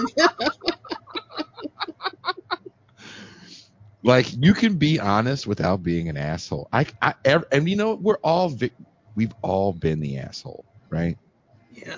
We've all been a little too honest. I am single for a reason. Mm. Right? A little too honest sometimes. And you learn. But Kanye is living his truth. Yes, he is. And that means he's living a lie. It He's does. he's just living somewhere, and it's just fantasy land. He loves it there.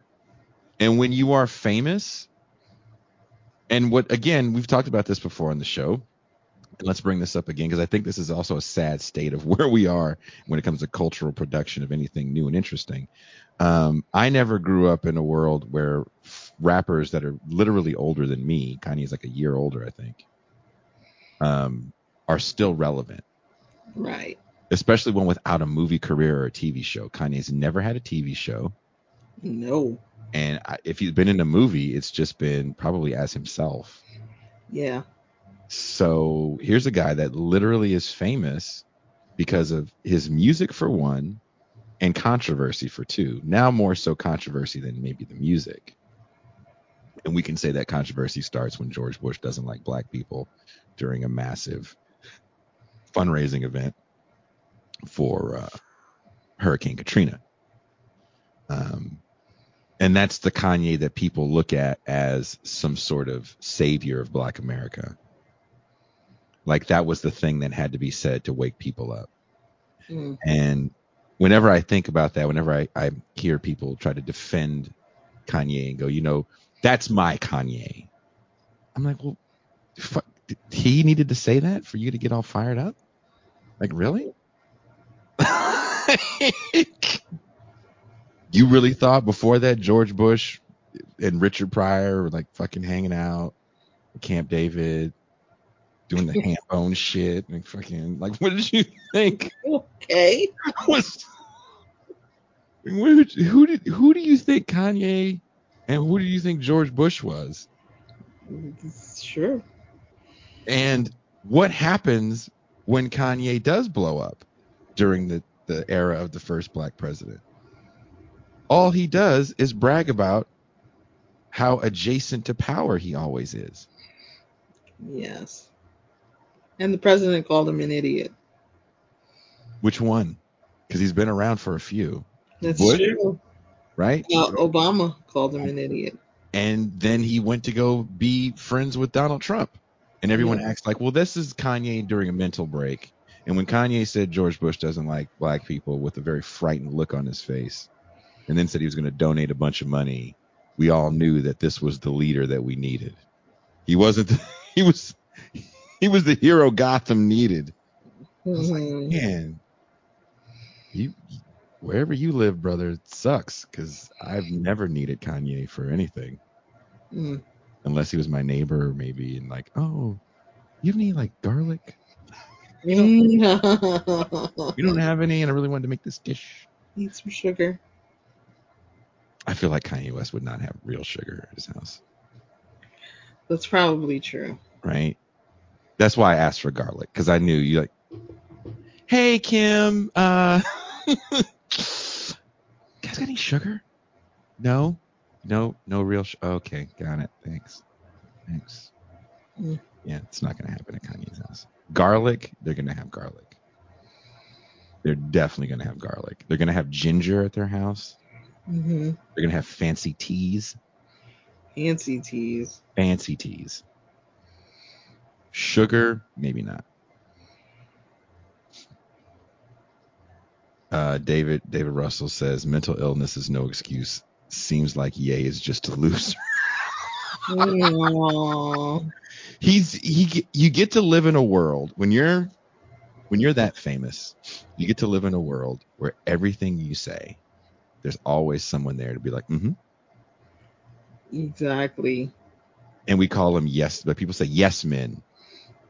It's like, yeah, those people go away real quick though. When you're not famous anymore, Mm-hmm. the hangers on. But I'm talking about people like managers and agents and people that own brands that make money off this gentleman and record company execs. Like there's a lot of people in the halls of power that'll, okay, sure. So Kanye, what is he doing at his house? Are these his neighbors or like people he found in the VIP room? They look like VIP room people. They look like people that, like, all of them look like they blew someone to get in there. They're all kind of pretty and ready for a camera. Yeah. So I really feel like these are like the people that are in the VIP room that know someone that knows someone that knows someone. The LA VIP room people, right? Like my best friend is the cousin of Common's assistant's hairdresser, and they got me in. Look at that. Like that level of association. Working those connections. Right? Somebody called him Conway West. I wish Kanye West did a whole album of Conway Twitty covers. I would buy that in a minute. That would be the greatest. It's been a long time. I love Conway Twitty. Do you? No one can sing a song about fucking somebody else's girlfriend like Conway Twitty and make you feel bad for him. Hello, Jeez. darling. When I hear Conway Twitty, or if I see a video of him with that fucking dude, knowing he got so much Murray's in his shit, Gosh. squeezing his fat ass into that fucking sequin ass powder blue suit, talking about banging somebody's wife. I'm like, Conway Twitty is a dirty motherfucker. Someone says his hair fucking rules. Hell yeah, it does. Love Conway Twitty. If you don't like Conway Twitty, then don't tell me about gangster rap or any kind of rap you listen to, because you can listen to them both. It's okay. Dusty said, dude was lucky to have that voice. Yeah, he's a goofy looking dude. Always talking about running up in somebody's house. Mm. Kanye duet with Loretta Lynn.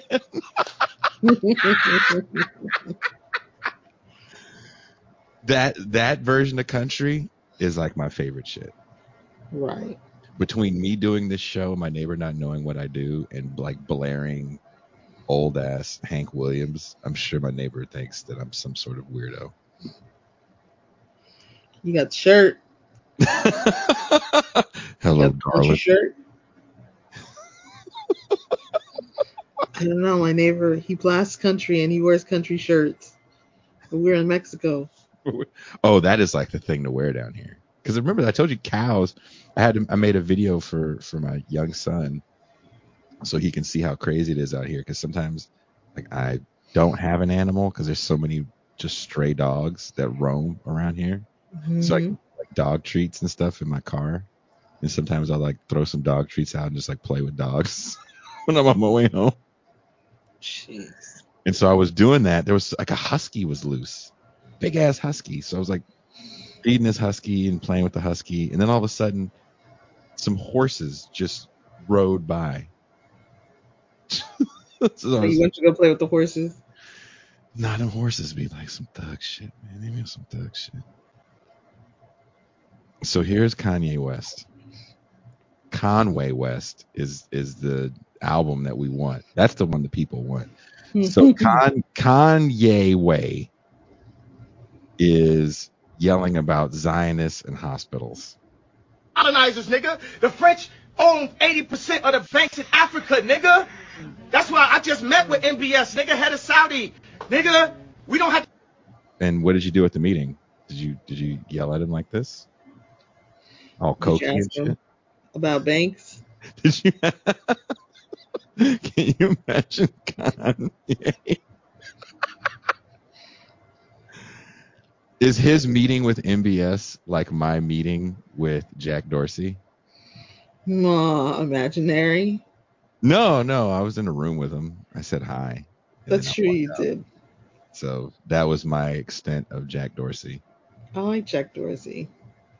He seemed friendly, but still. Hello. Hello. I didn't know who he was. That's even better. He's that kind of guy too.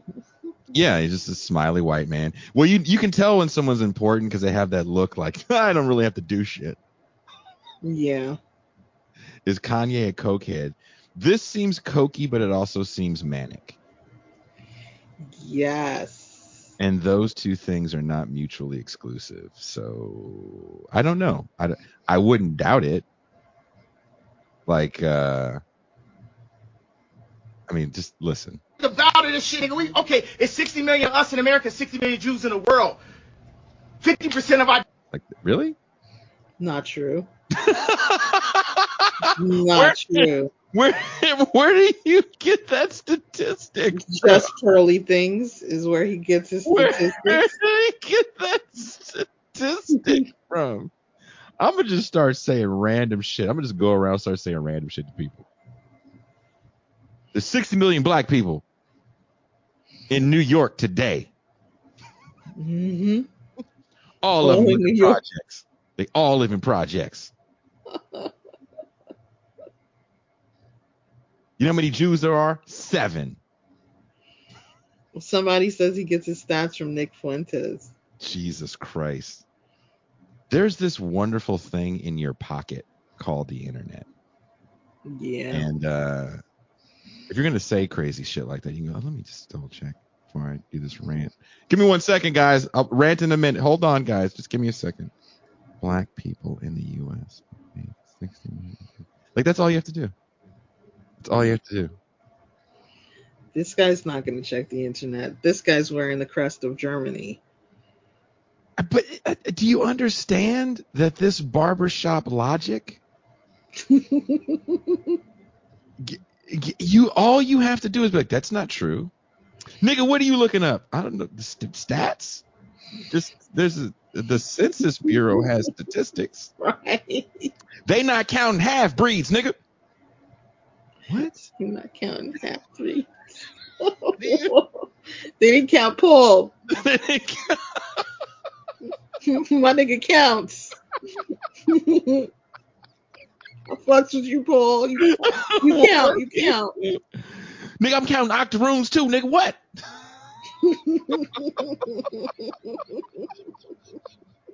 What? Does Sean King count at 60 million? I'm gonna start a band called Barbershop Logic. Dude, nigga, I'm counting Puerto Ricans, nigga. What, nigga? They just niggas that speak Spanish, nigga. What? Count Dominicans, they just niggas that wear sandals.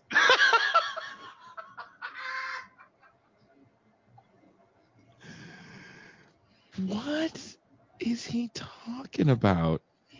So no one is saying that's not correct, because when you go unhinged like that and you just start saying words and names, nigga, I went with MBS and nigga, what MBS, nigga? 6 million. There's 60 million Saudis in the peninsula.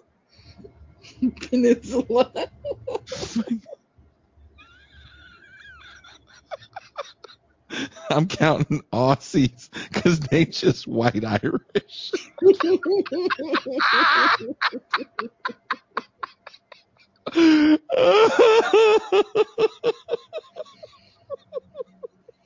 That's funny. Oh my God. It would have been better if he was like, there's 60 million niggas with good hair in America.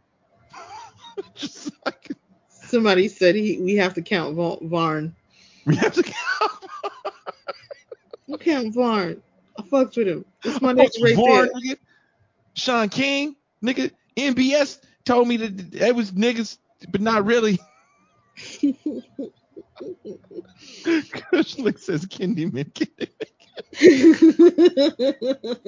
This is when Ibrahim X Kendi descends from the heavens into right Kanye's down. room, like fucking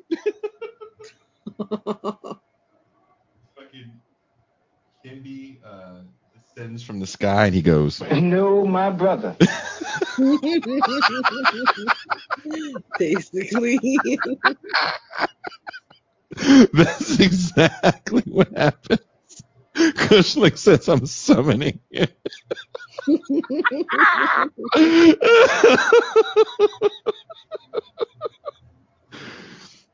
So again, this is the champagne room. There's a lot of inside jokes we have in the champagne room. And one of them is if you say Ibrahim X Kendi's name, it's like Candyman. So he is the Candyman can.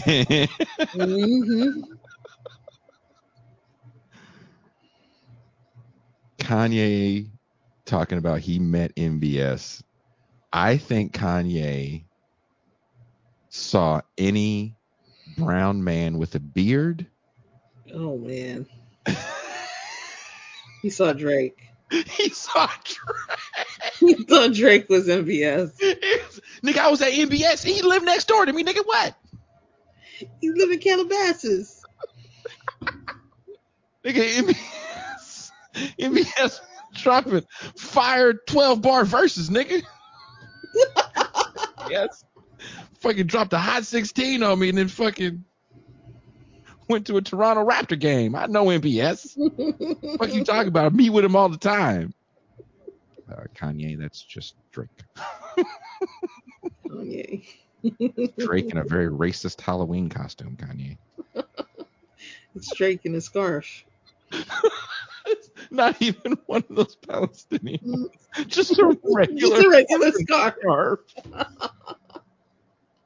Just Drake in a scarf. So Kanye gets to go on these unhinged rants.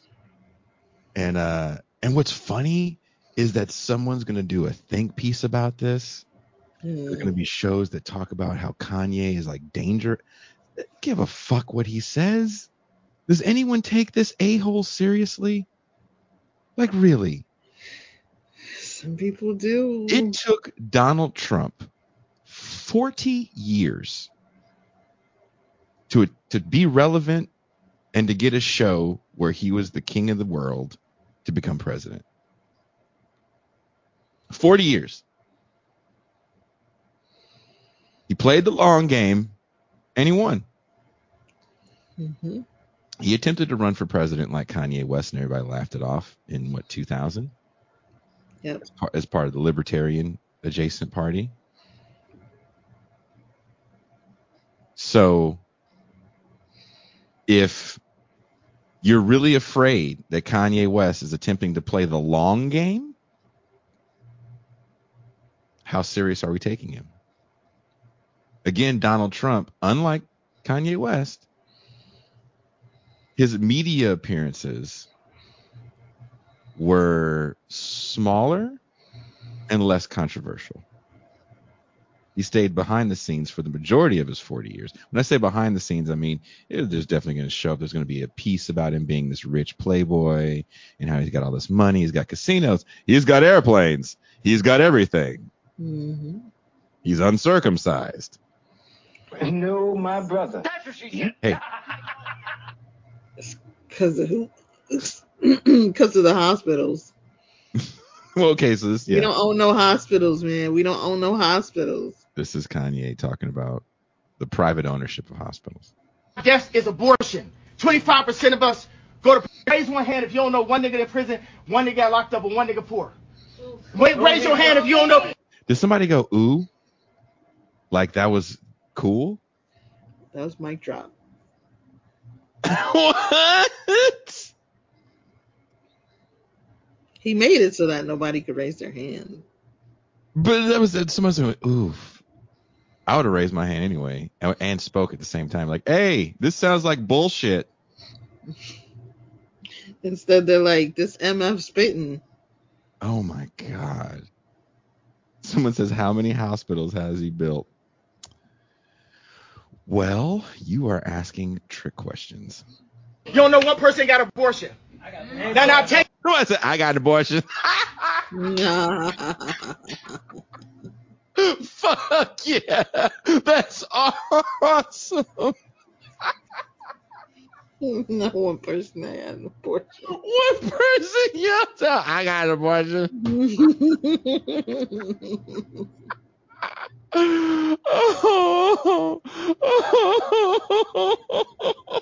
Barbershop Logic feature mic drop. Yes, Matt Gilbert. That is Kanye's new band. That's not a bad name for a rapper, mic drop.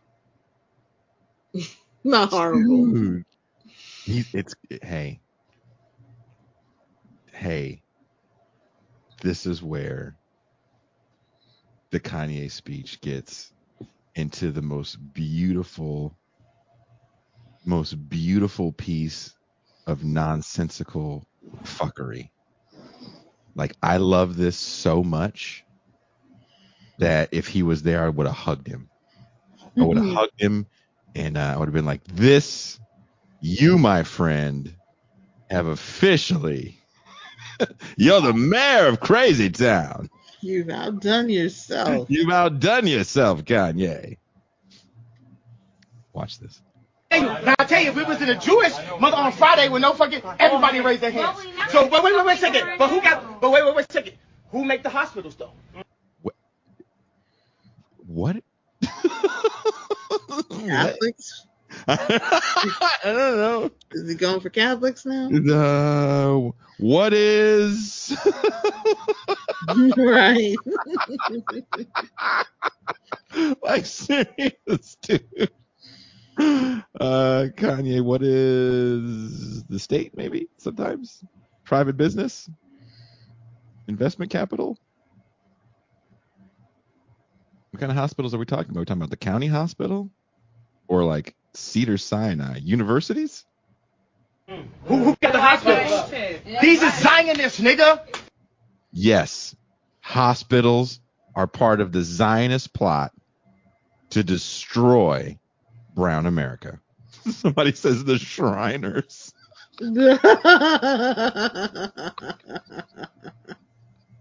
Strong says he's no longer talking like white pride Kanye. Hello, darling. Have you missed me? It's been a long time. The Knights Templar make hospitals. These Zionists want to put me in a hospital. Okay, here it comes. This is what I'm trying to tell you. Jesus Christ, Hitler, yay. Third. That's all you need, right? To make the world a better. You need Jesus, Hitler, Kanye. Trifecta. No, What do you mean? Right. Healthcare is a science plot. What do you mean? This is also why there's no sugar at Kanye's house. Yeah, well, Right?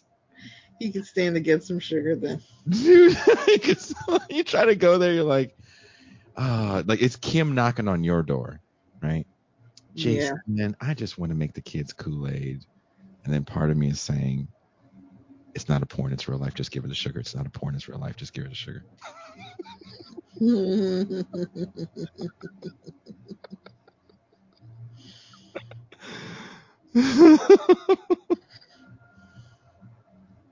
I would talk to Kim Kardashian like dudes be talking to women at the strip club. Kim, why are you with him? You're better than this.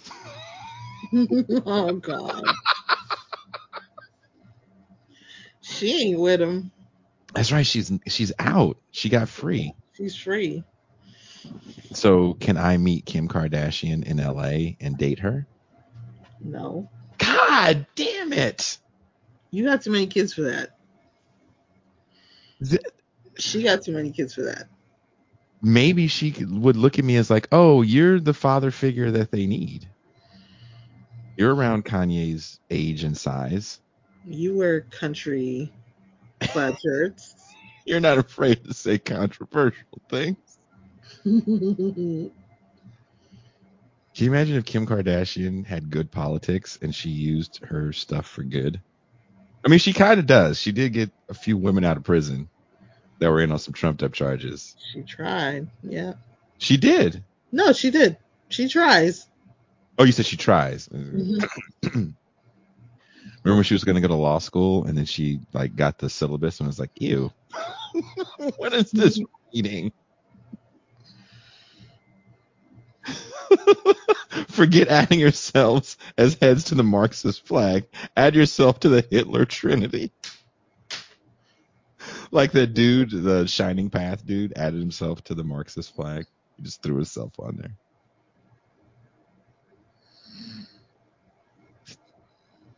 Kanye. Party. Sponsor that, nigga. Bring the sponsorships to that. Who said yeah? Just, it's sad. Who said yeah? This is the same person that yelled out, I had an abortion. I guess so, right?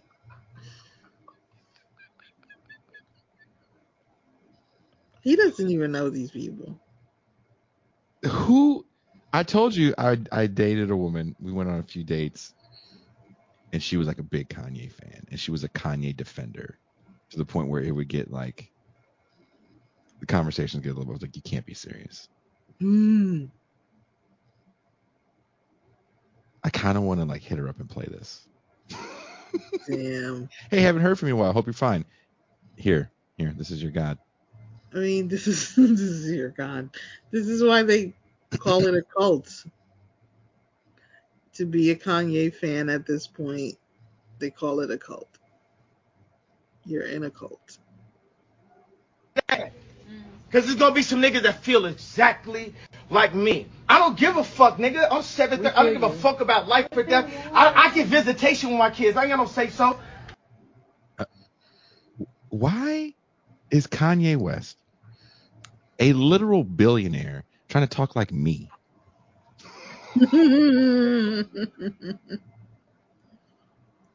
Like, I just drove about 1,200 miles to hang out with my kid for a very short amount of time. And Kanye is talking like me and him are the same dude. We're not. What do you mean? Visitation. What? And why are you yelling about this in front of strangers?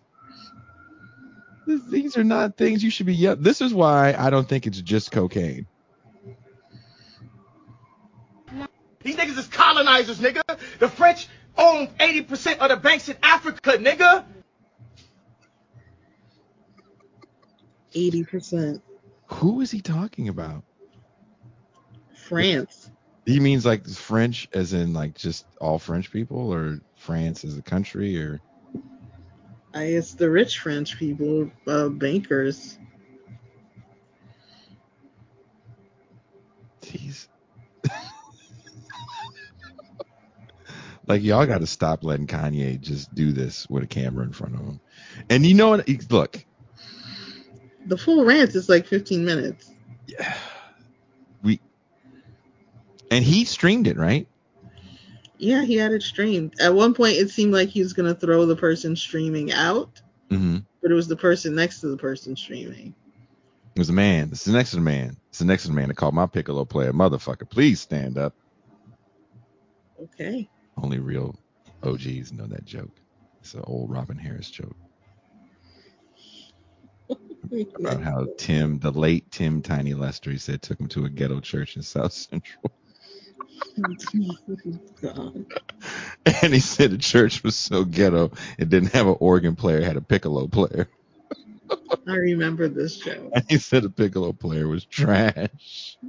And he said the church was so ghetto, somebody yelled out, "Piccolo player's a motherfucker."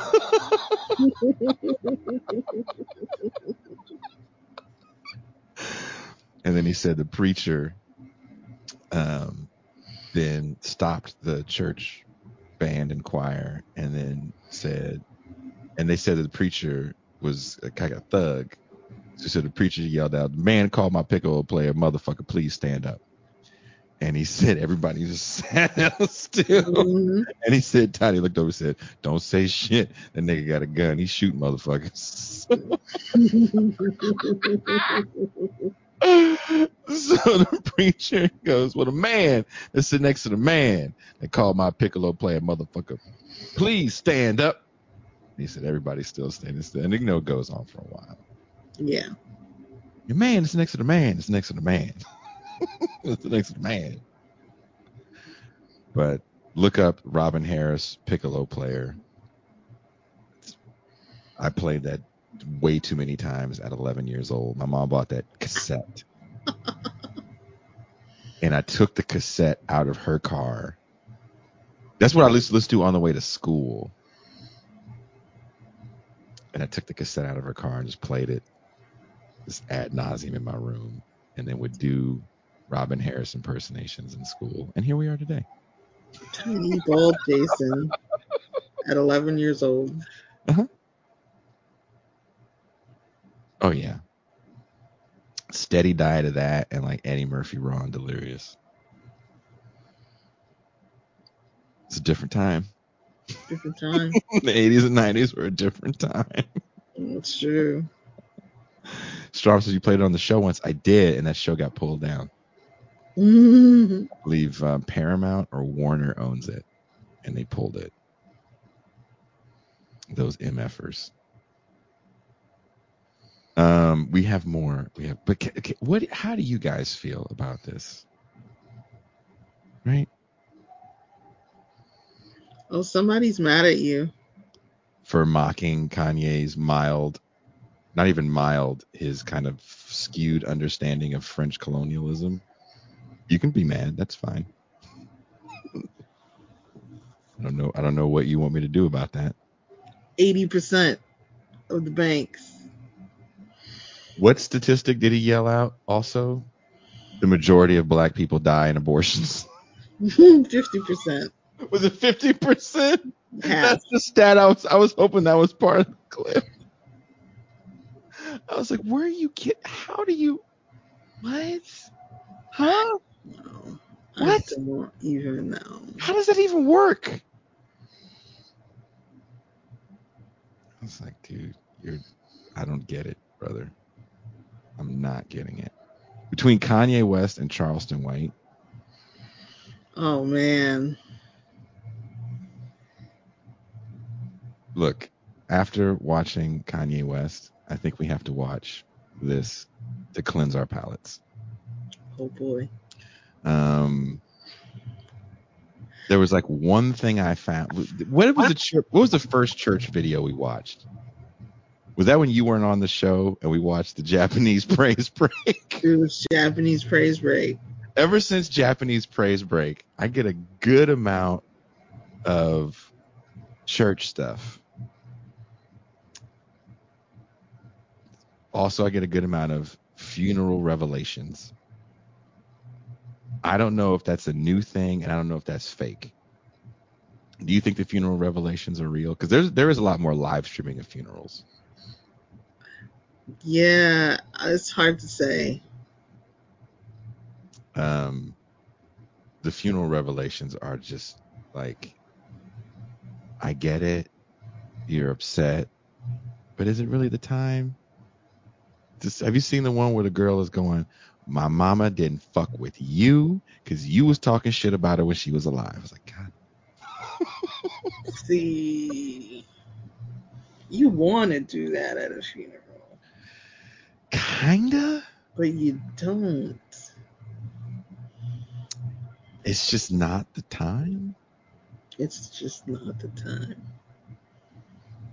And I don't know. At your funeral, I promise I won't do that.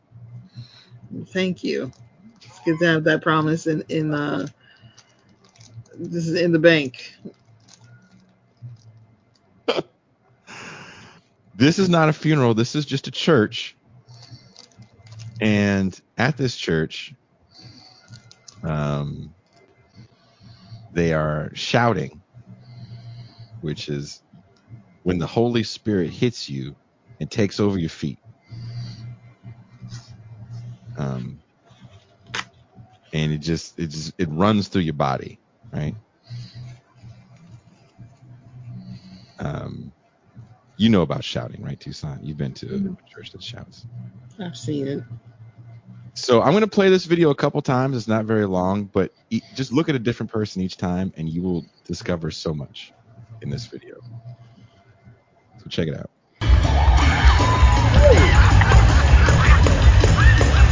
Oh! Ah!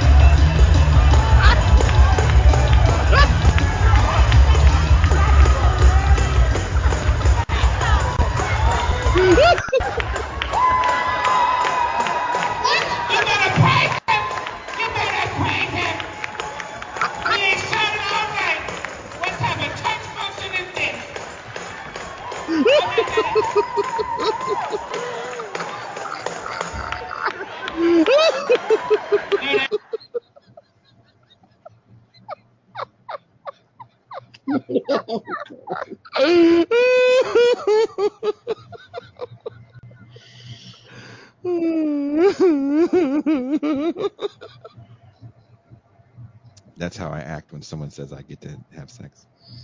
Oh my gosh. No, my brother. Hey, shut up. It's hard to see it, but there's a pair of glasses on the stage. The woman shouted her wig off. She sure did. And then the bass player kicks it out of the way. Let me take care of this for you. Watch this. Enough, I gotta catch my butt. Just dab on him. But I Look, bam, wig gone. Look at the bass player. Look at the bass player. She doesn't lose the groove.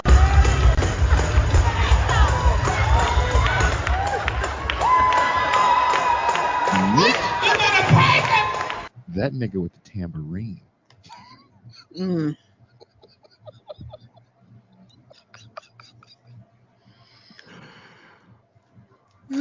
Someone says church revival, punk mosh pit, same things. Yes. Sure. Yes. My God. What do you think about the wigs? So what's more fucked up is the woman next to the woman who wig fell off. Mm-hmm. She starts shaking her head hella hard. Be like, aha. Your Mm-hmm. wig ain't shit. And you realize they're all wearing wigs? They're all wearing wigs. Look at this showing off. Look at these two showing off. And look at this. She had to come in there and show off some more.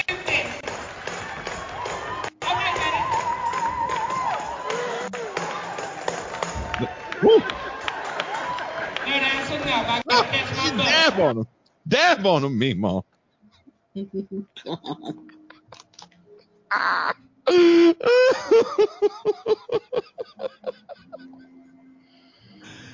If your grandma ain't never dabbed on Satan, have you ever really been to church? I guess you have not. I guess you have not. Dab on Satan. Has your grandma ever dabbed on the competition? Man, that lady, she did this dance move. She stood on her ankles. She stood on her ankles, man, and then hopped up and he kept on dancing some more. Tucson. This is an old clip.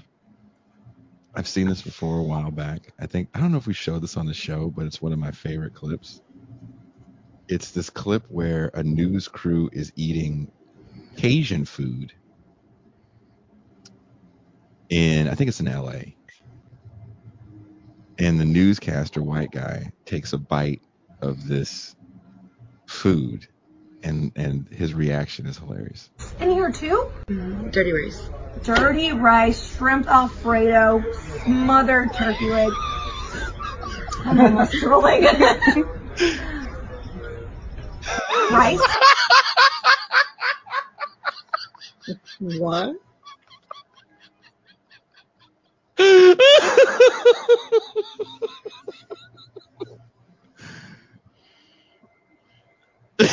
Someone says, I didn't know this was possible. Now, I'm going to show you a video that explains why this man dropped his fork. Mm. Damn, these niggers can cook. In that one bite, that man is now about to go try to abolish everything. The police, slavery, other white people like him. He's about to abolish everything. Mm. Black soap finna be in the house. Oh my gosh. Dad, why do you have Jet magazine all over the place? Chat magazine.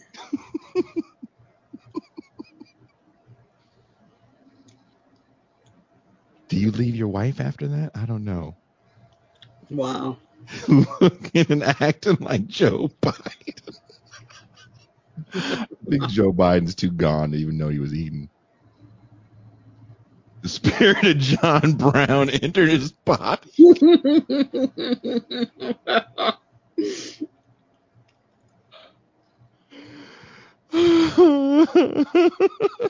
Dad, Amazon delivered your dashiki.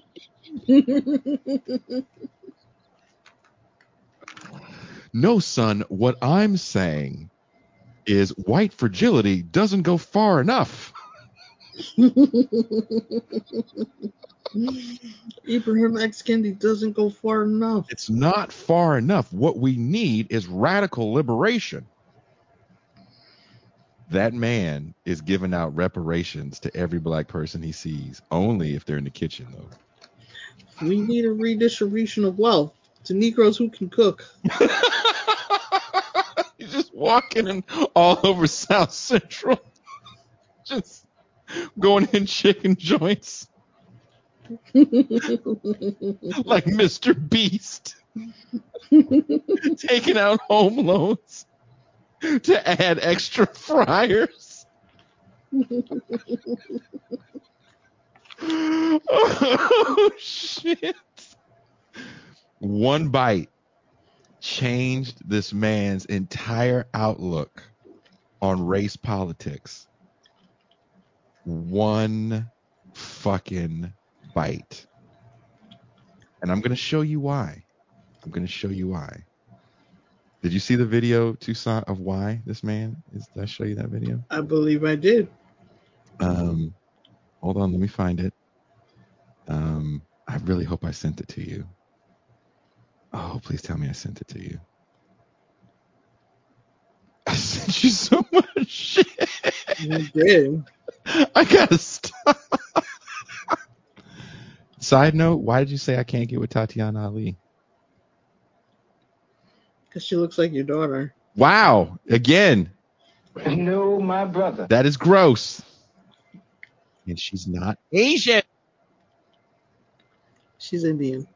No, she's not. She's something. She's something. Yeah, she sure is something.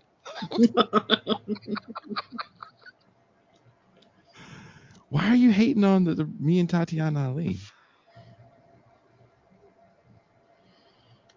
That way, if me and Tatiana Ali and my daughter all walked around, they'd be like, oh, that's obviously your mother. Oh, God. No?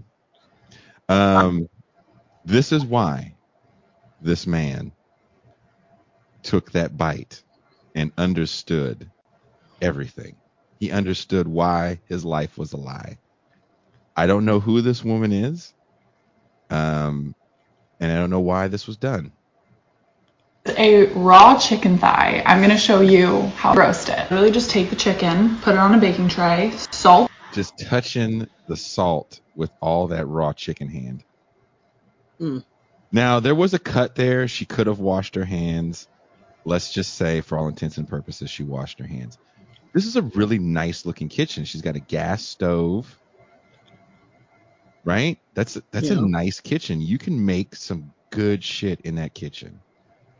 So she wants to show you her quick recipe. She lightly salts the chicken. Salt it. I'm preheating my oven to 425. It usually takes like 50 minutes to an hour, so I'll check back soon. It's been like 45 minutes. Let's take it out.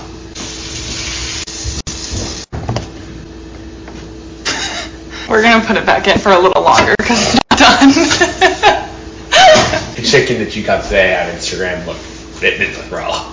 It really did. It was There's blood coming out of it. Oh. What do these people do for a living to have these houses, or do they just live with their parents? To have these houses with these kitchens they don't know how to use. Yeah. Are they just going into Airbnbs and just doing this shit for the views, and they go back to their hovel in fucking Highland Park?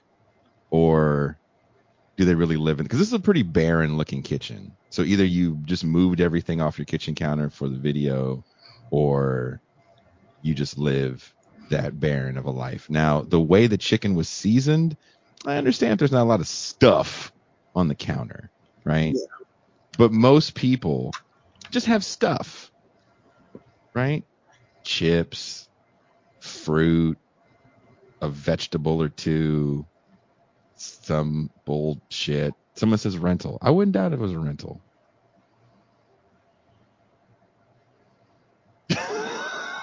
Kushla says 49 million Jews, 49 million factory farm chickens killed every week. You do the math.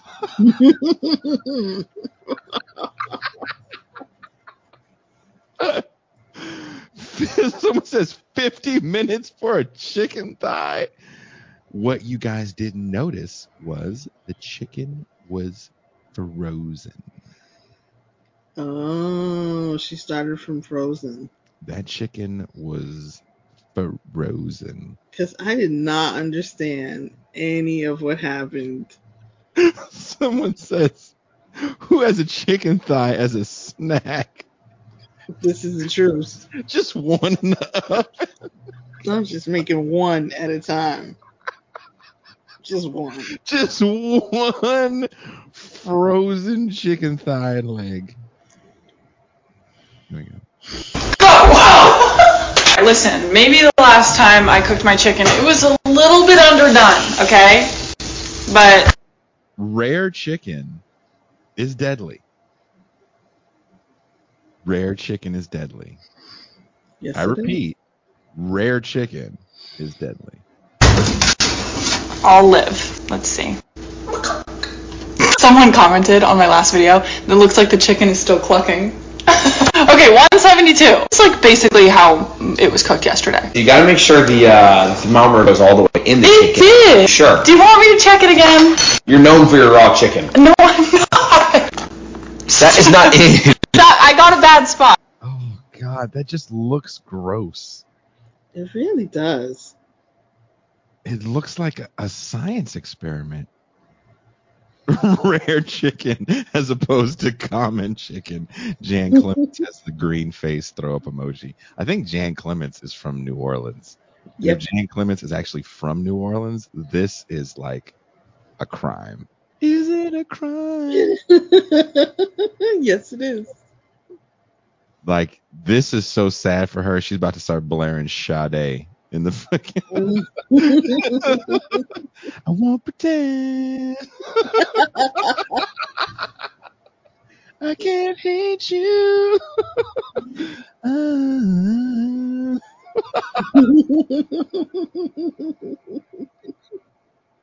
Jeremy Logan says they setting white people back 200 years. 200 years? It's some caveman shit. The fuck That's true. Like life, raw chicken, if it doesn't kill you, will only make you stronger. Here's hoping for her sake. Jesus. Someone says, how do you go through your life and not know how to use your stove? I don't know, but that thermometer is just filled with salmonella.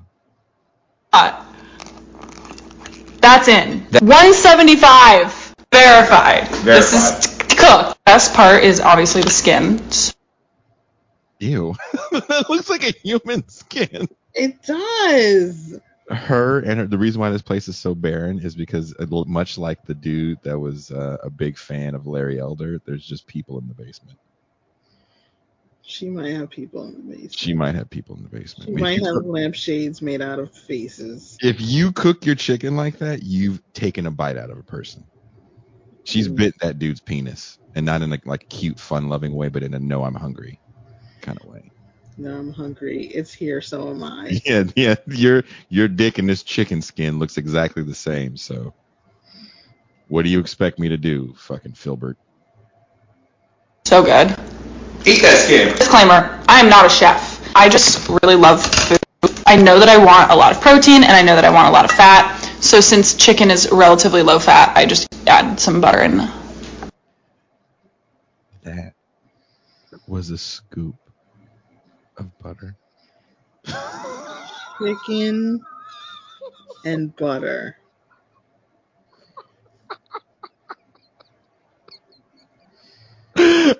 Caleb says, I appreciate that Jason knows that they're loving penis bites.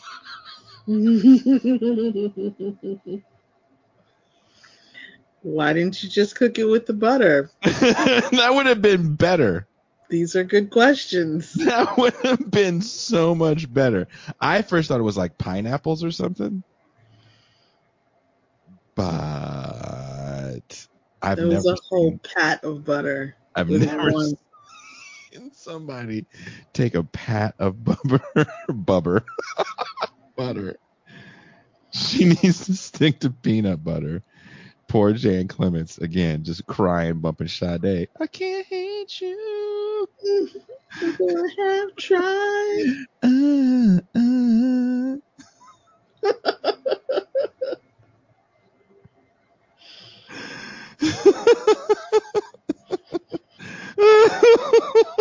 This one with Crizzle says his stomach is bubbling.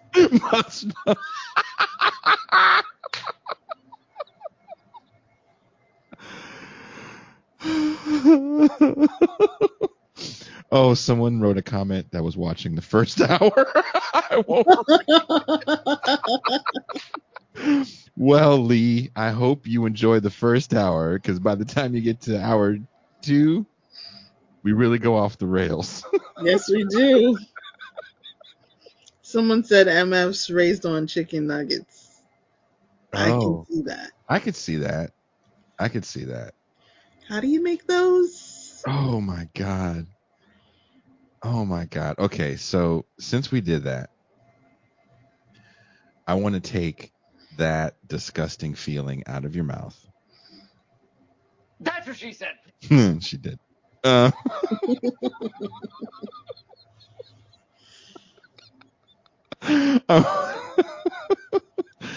want to take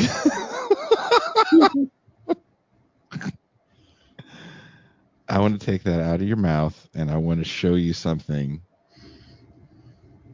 that should make you feel well. Should we end? We've been going for 2.5 hours. Should we end now? We can end. We have to make people feel a little bit better, right? We'll end on an up note. On an up note? Okay. Wait a minute. Let me make sure we're going to end on an up note. Because there's just too much funny shit. 2 funny notes to end on. I knew you were going to go for 2. I knew you couldn't do one. I knew you couldn't do one. Because I kind of want to ask the relationship question. Oh my god. So leave the relationship one alone. Leave the relationship one. Leave that for Tuesday? Yeah. Okay. So I watch a lot of fight videos on Instagram and YouTube, and there's a lot of fight tutorial stuff. More so form, steps, workout routines. Back in the day, if you were getting pushed around, it's kind of like that King of the Hill episode. Someone told you to go to the Y and take like a martial arts or boxing class. Or if you read like weird magazines, like there's like ninja magazines and all these like martial arts magazines, there'd always be a person, advertising a fight video. Like, I watch this video, and for $49.99, I will turn you into an assassin in an hour and a half. Oh boy. And I know you didn't watch this. I'm sure you saw this. Like, I'm not watching this. Stupid. I don't think I did watch this one. This video is like one of these videos where look, this is what's going to happen to you in a situation. This is what you need to have. This is how you defend yourself. And they always like hit their chest, right? Do shit like that. And they like do the slap thing where they like, the Steven Seagal does it all the time. He slaps somebody upside the head, and they act like the upside the head slap was like, oh my God, I'm disarmed now. Right? So it's like, that was the thing. The punch to their own chest, and then do that out there, and you're like, whoa. Like, see how quick I am? Just right there. Right in his eye. And then somebody said in the comments, the eyes are the testicles of the face. Okay. So watch this man And me, we're in the same phases of our lives right now. The mustache phase of our life. We feel everybody is like us. So our self-defense techniques are going to be built around the way we defend ourselves. So check this out. I'm a smoker. A lot of people are smokers. Real quick, he's sticking the finger in the face, cigarette in the eye. What?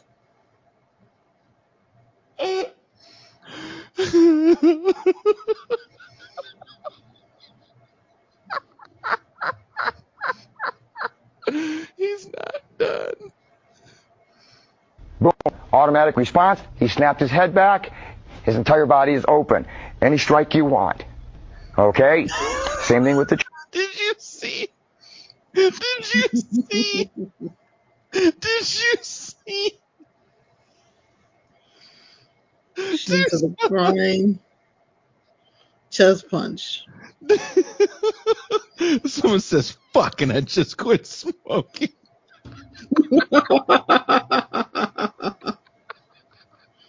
Cigarette in the eye. What you have to do is put a fucking cigarette out of the man's eye. And look, everything's open. Oh, yeah, you know what else is going to be open? The jail cell. Because you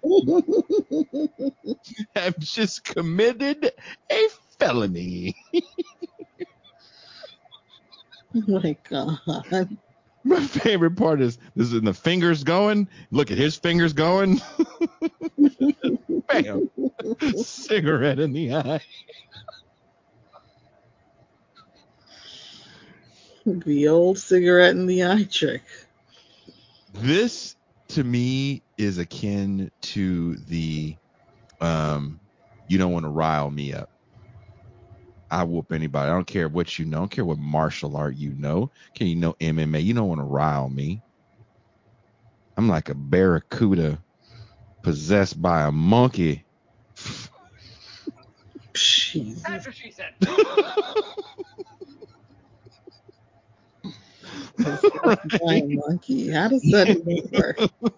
You don't want to rile me, man, because you stepped me wrong. I'll fucking put a cigarette out in your eye, rip your testicles off, and then dangle them in front of you, and then hypnotize you, and then kick you in the ass. And then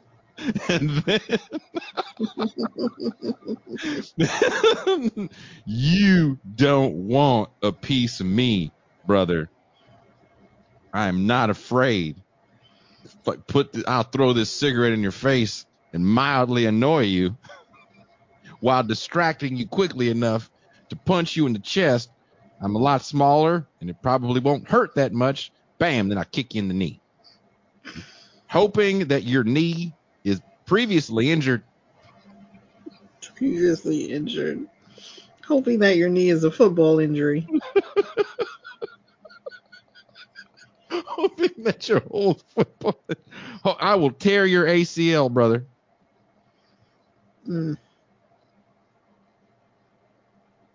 I'll tear it all. Your ACL, your MCL, your ACLU. I'll tear it all, motherfucker. You don't want to rile me, man.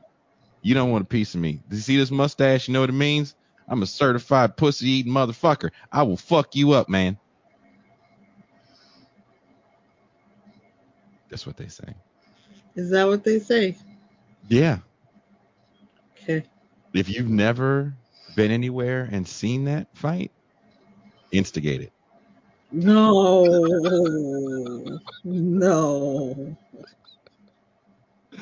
Just go try to start it.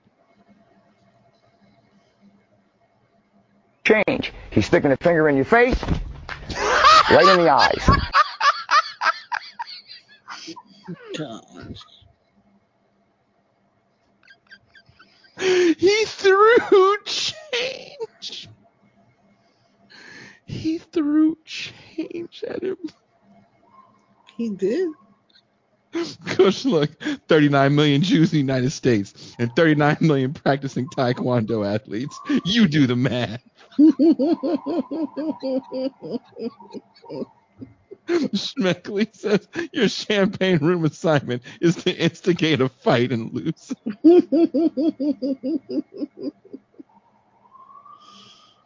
Everything this man is saying is going to get you murdered. Yeah, Old Dog says pocket sand. For those that don't know pocket sand, that was Dale Gribble from King of the Hills thing. Pocket sand.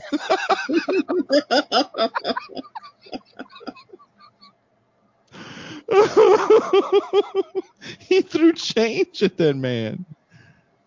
If you throw even a lit cigarette at somebody, change at somebody, and you are not prepared to follow that up with a bottle to their head, a pool stick to the head, some sort of cutlery to the head or neck,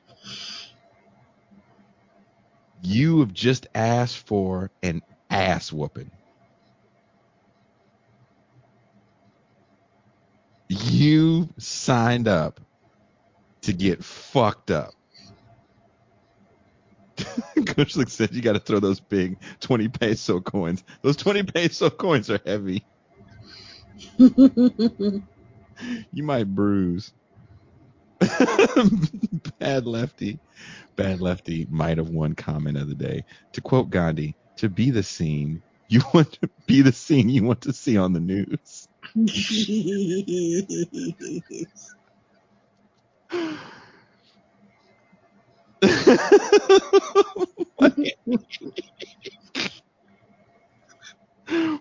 Bloom said pocket sand will work. Will work you into taking a forever nap.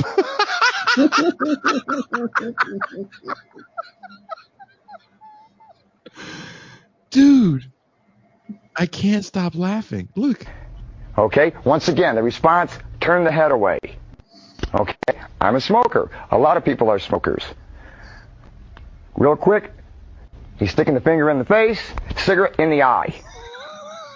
The poor NPC is like, fuck, dude, I did this for $50, man.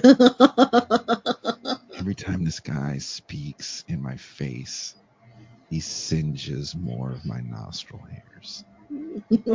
Yeah. His breath smells like he's been eating cheese and chasing it with black coffee. Ew.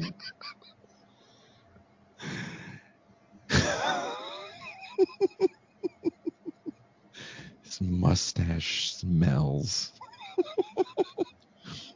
So the combination of his mustache and his breath and his clothes. Oh. The doctor says step 2, discombobulate. Step 2, discombobulate. Good answer. Bad breath attack.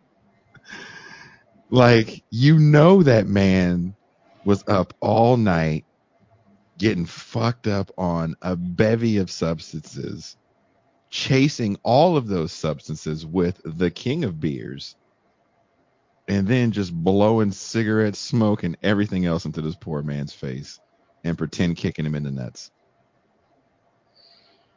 Like, all for $50. This was like the 90s. The dude did this for $50. $50 and like a 6-pack and maybe an 8-ball of shitty Coke. Boom. Automatic response. He snapped his head back. His entire body is open. Any strike you want. Okay? Same thing with the change. He's sticking a finger in your face. Right in the eye. Damn. Right in the eye. Again, the eyes are the testicles of the face. He's sticking his finger in your face. You retaliate by going above and beyond and escalating the whole thing. Jimp might have the comment of the day. Venmo and vaping have left today's youth defense.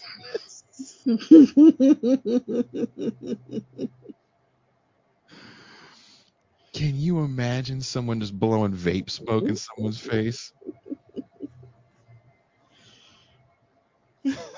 The eyes are the testicles of the face. Now that is a TIR shirt I'd buy.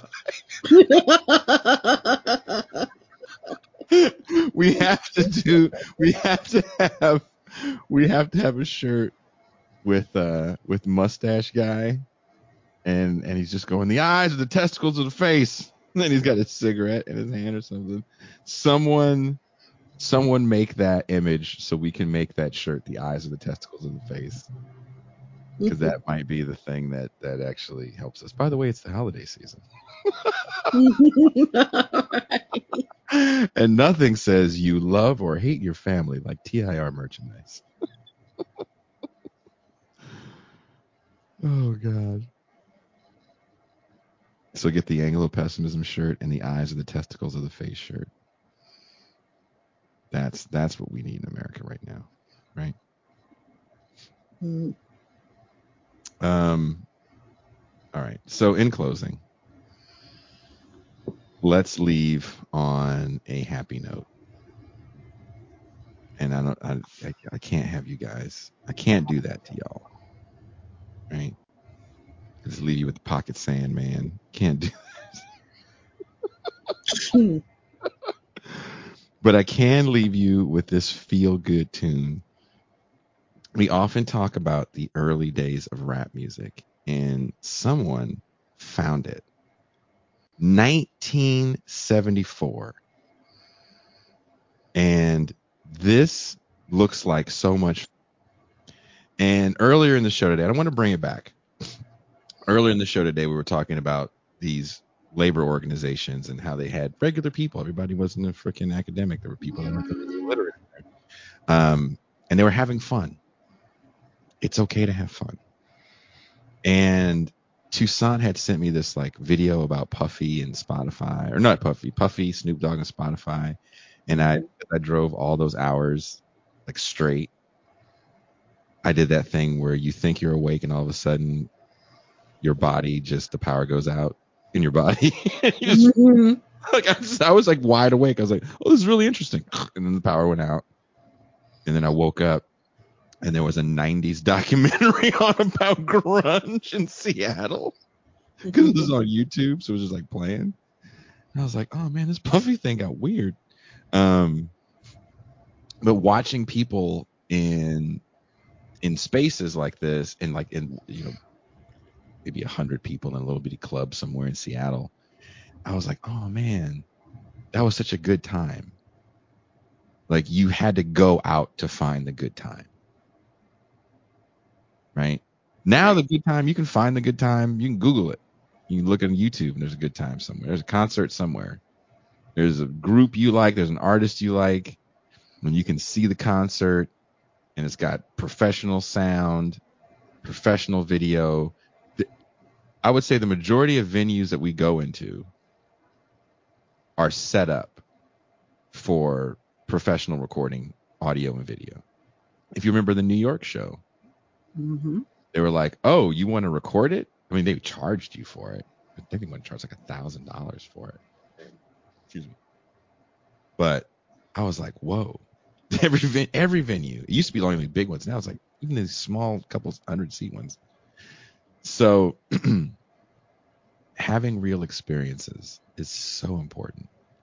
And I found this video and I was like, I was falling asleep. I started watching the video and it had me moving. Did you find yourself moving too when you saw the video too? I did. So enjoy this. Thank you guys for hanging out with us. We'll be back Tuesday for the holiday party. Yay. Yay. So enjoy the early days of hip hop. Also, look at how people are dressed. Real big clap. All y'all freeze. One more clap. Bust out, please. Woo! Real big clap. Everybody shout. Woo! One more clap.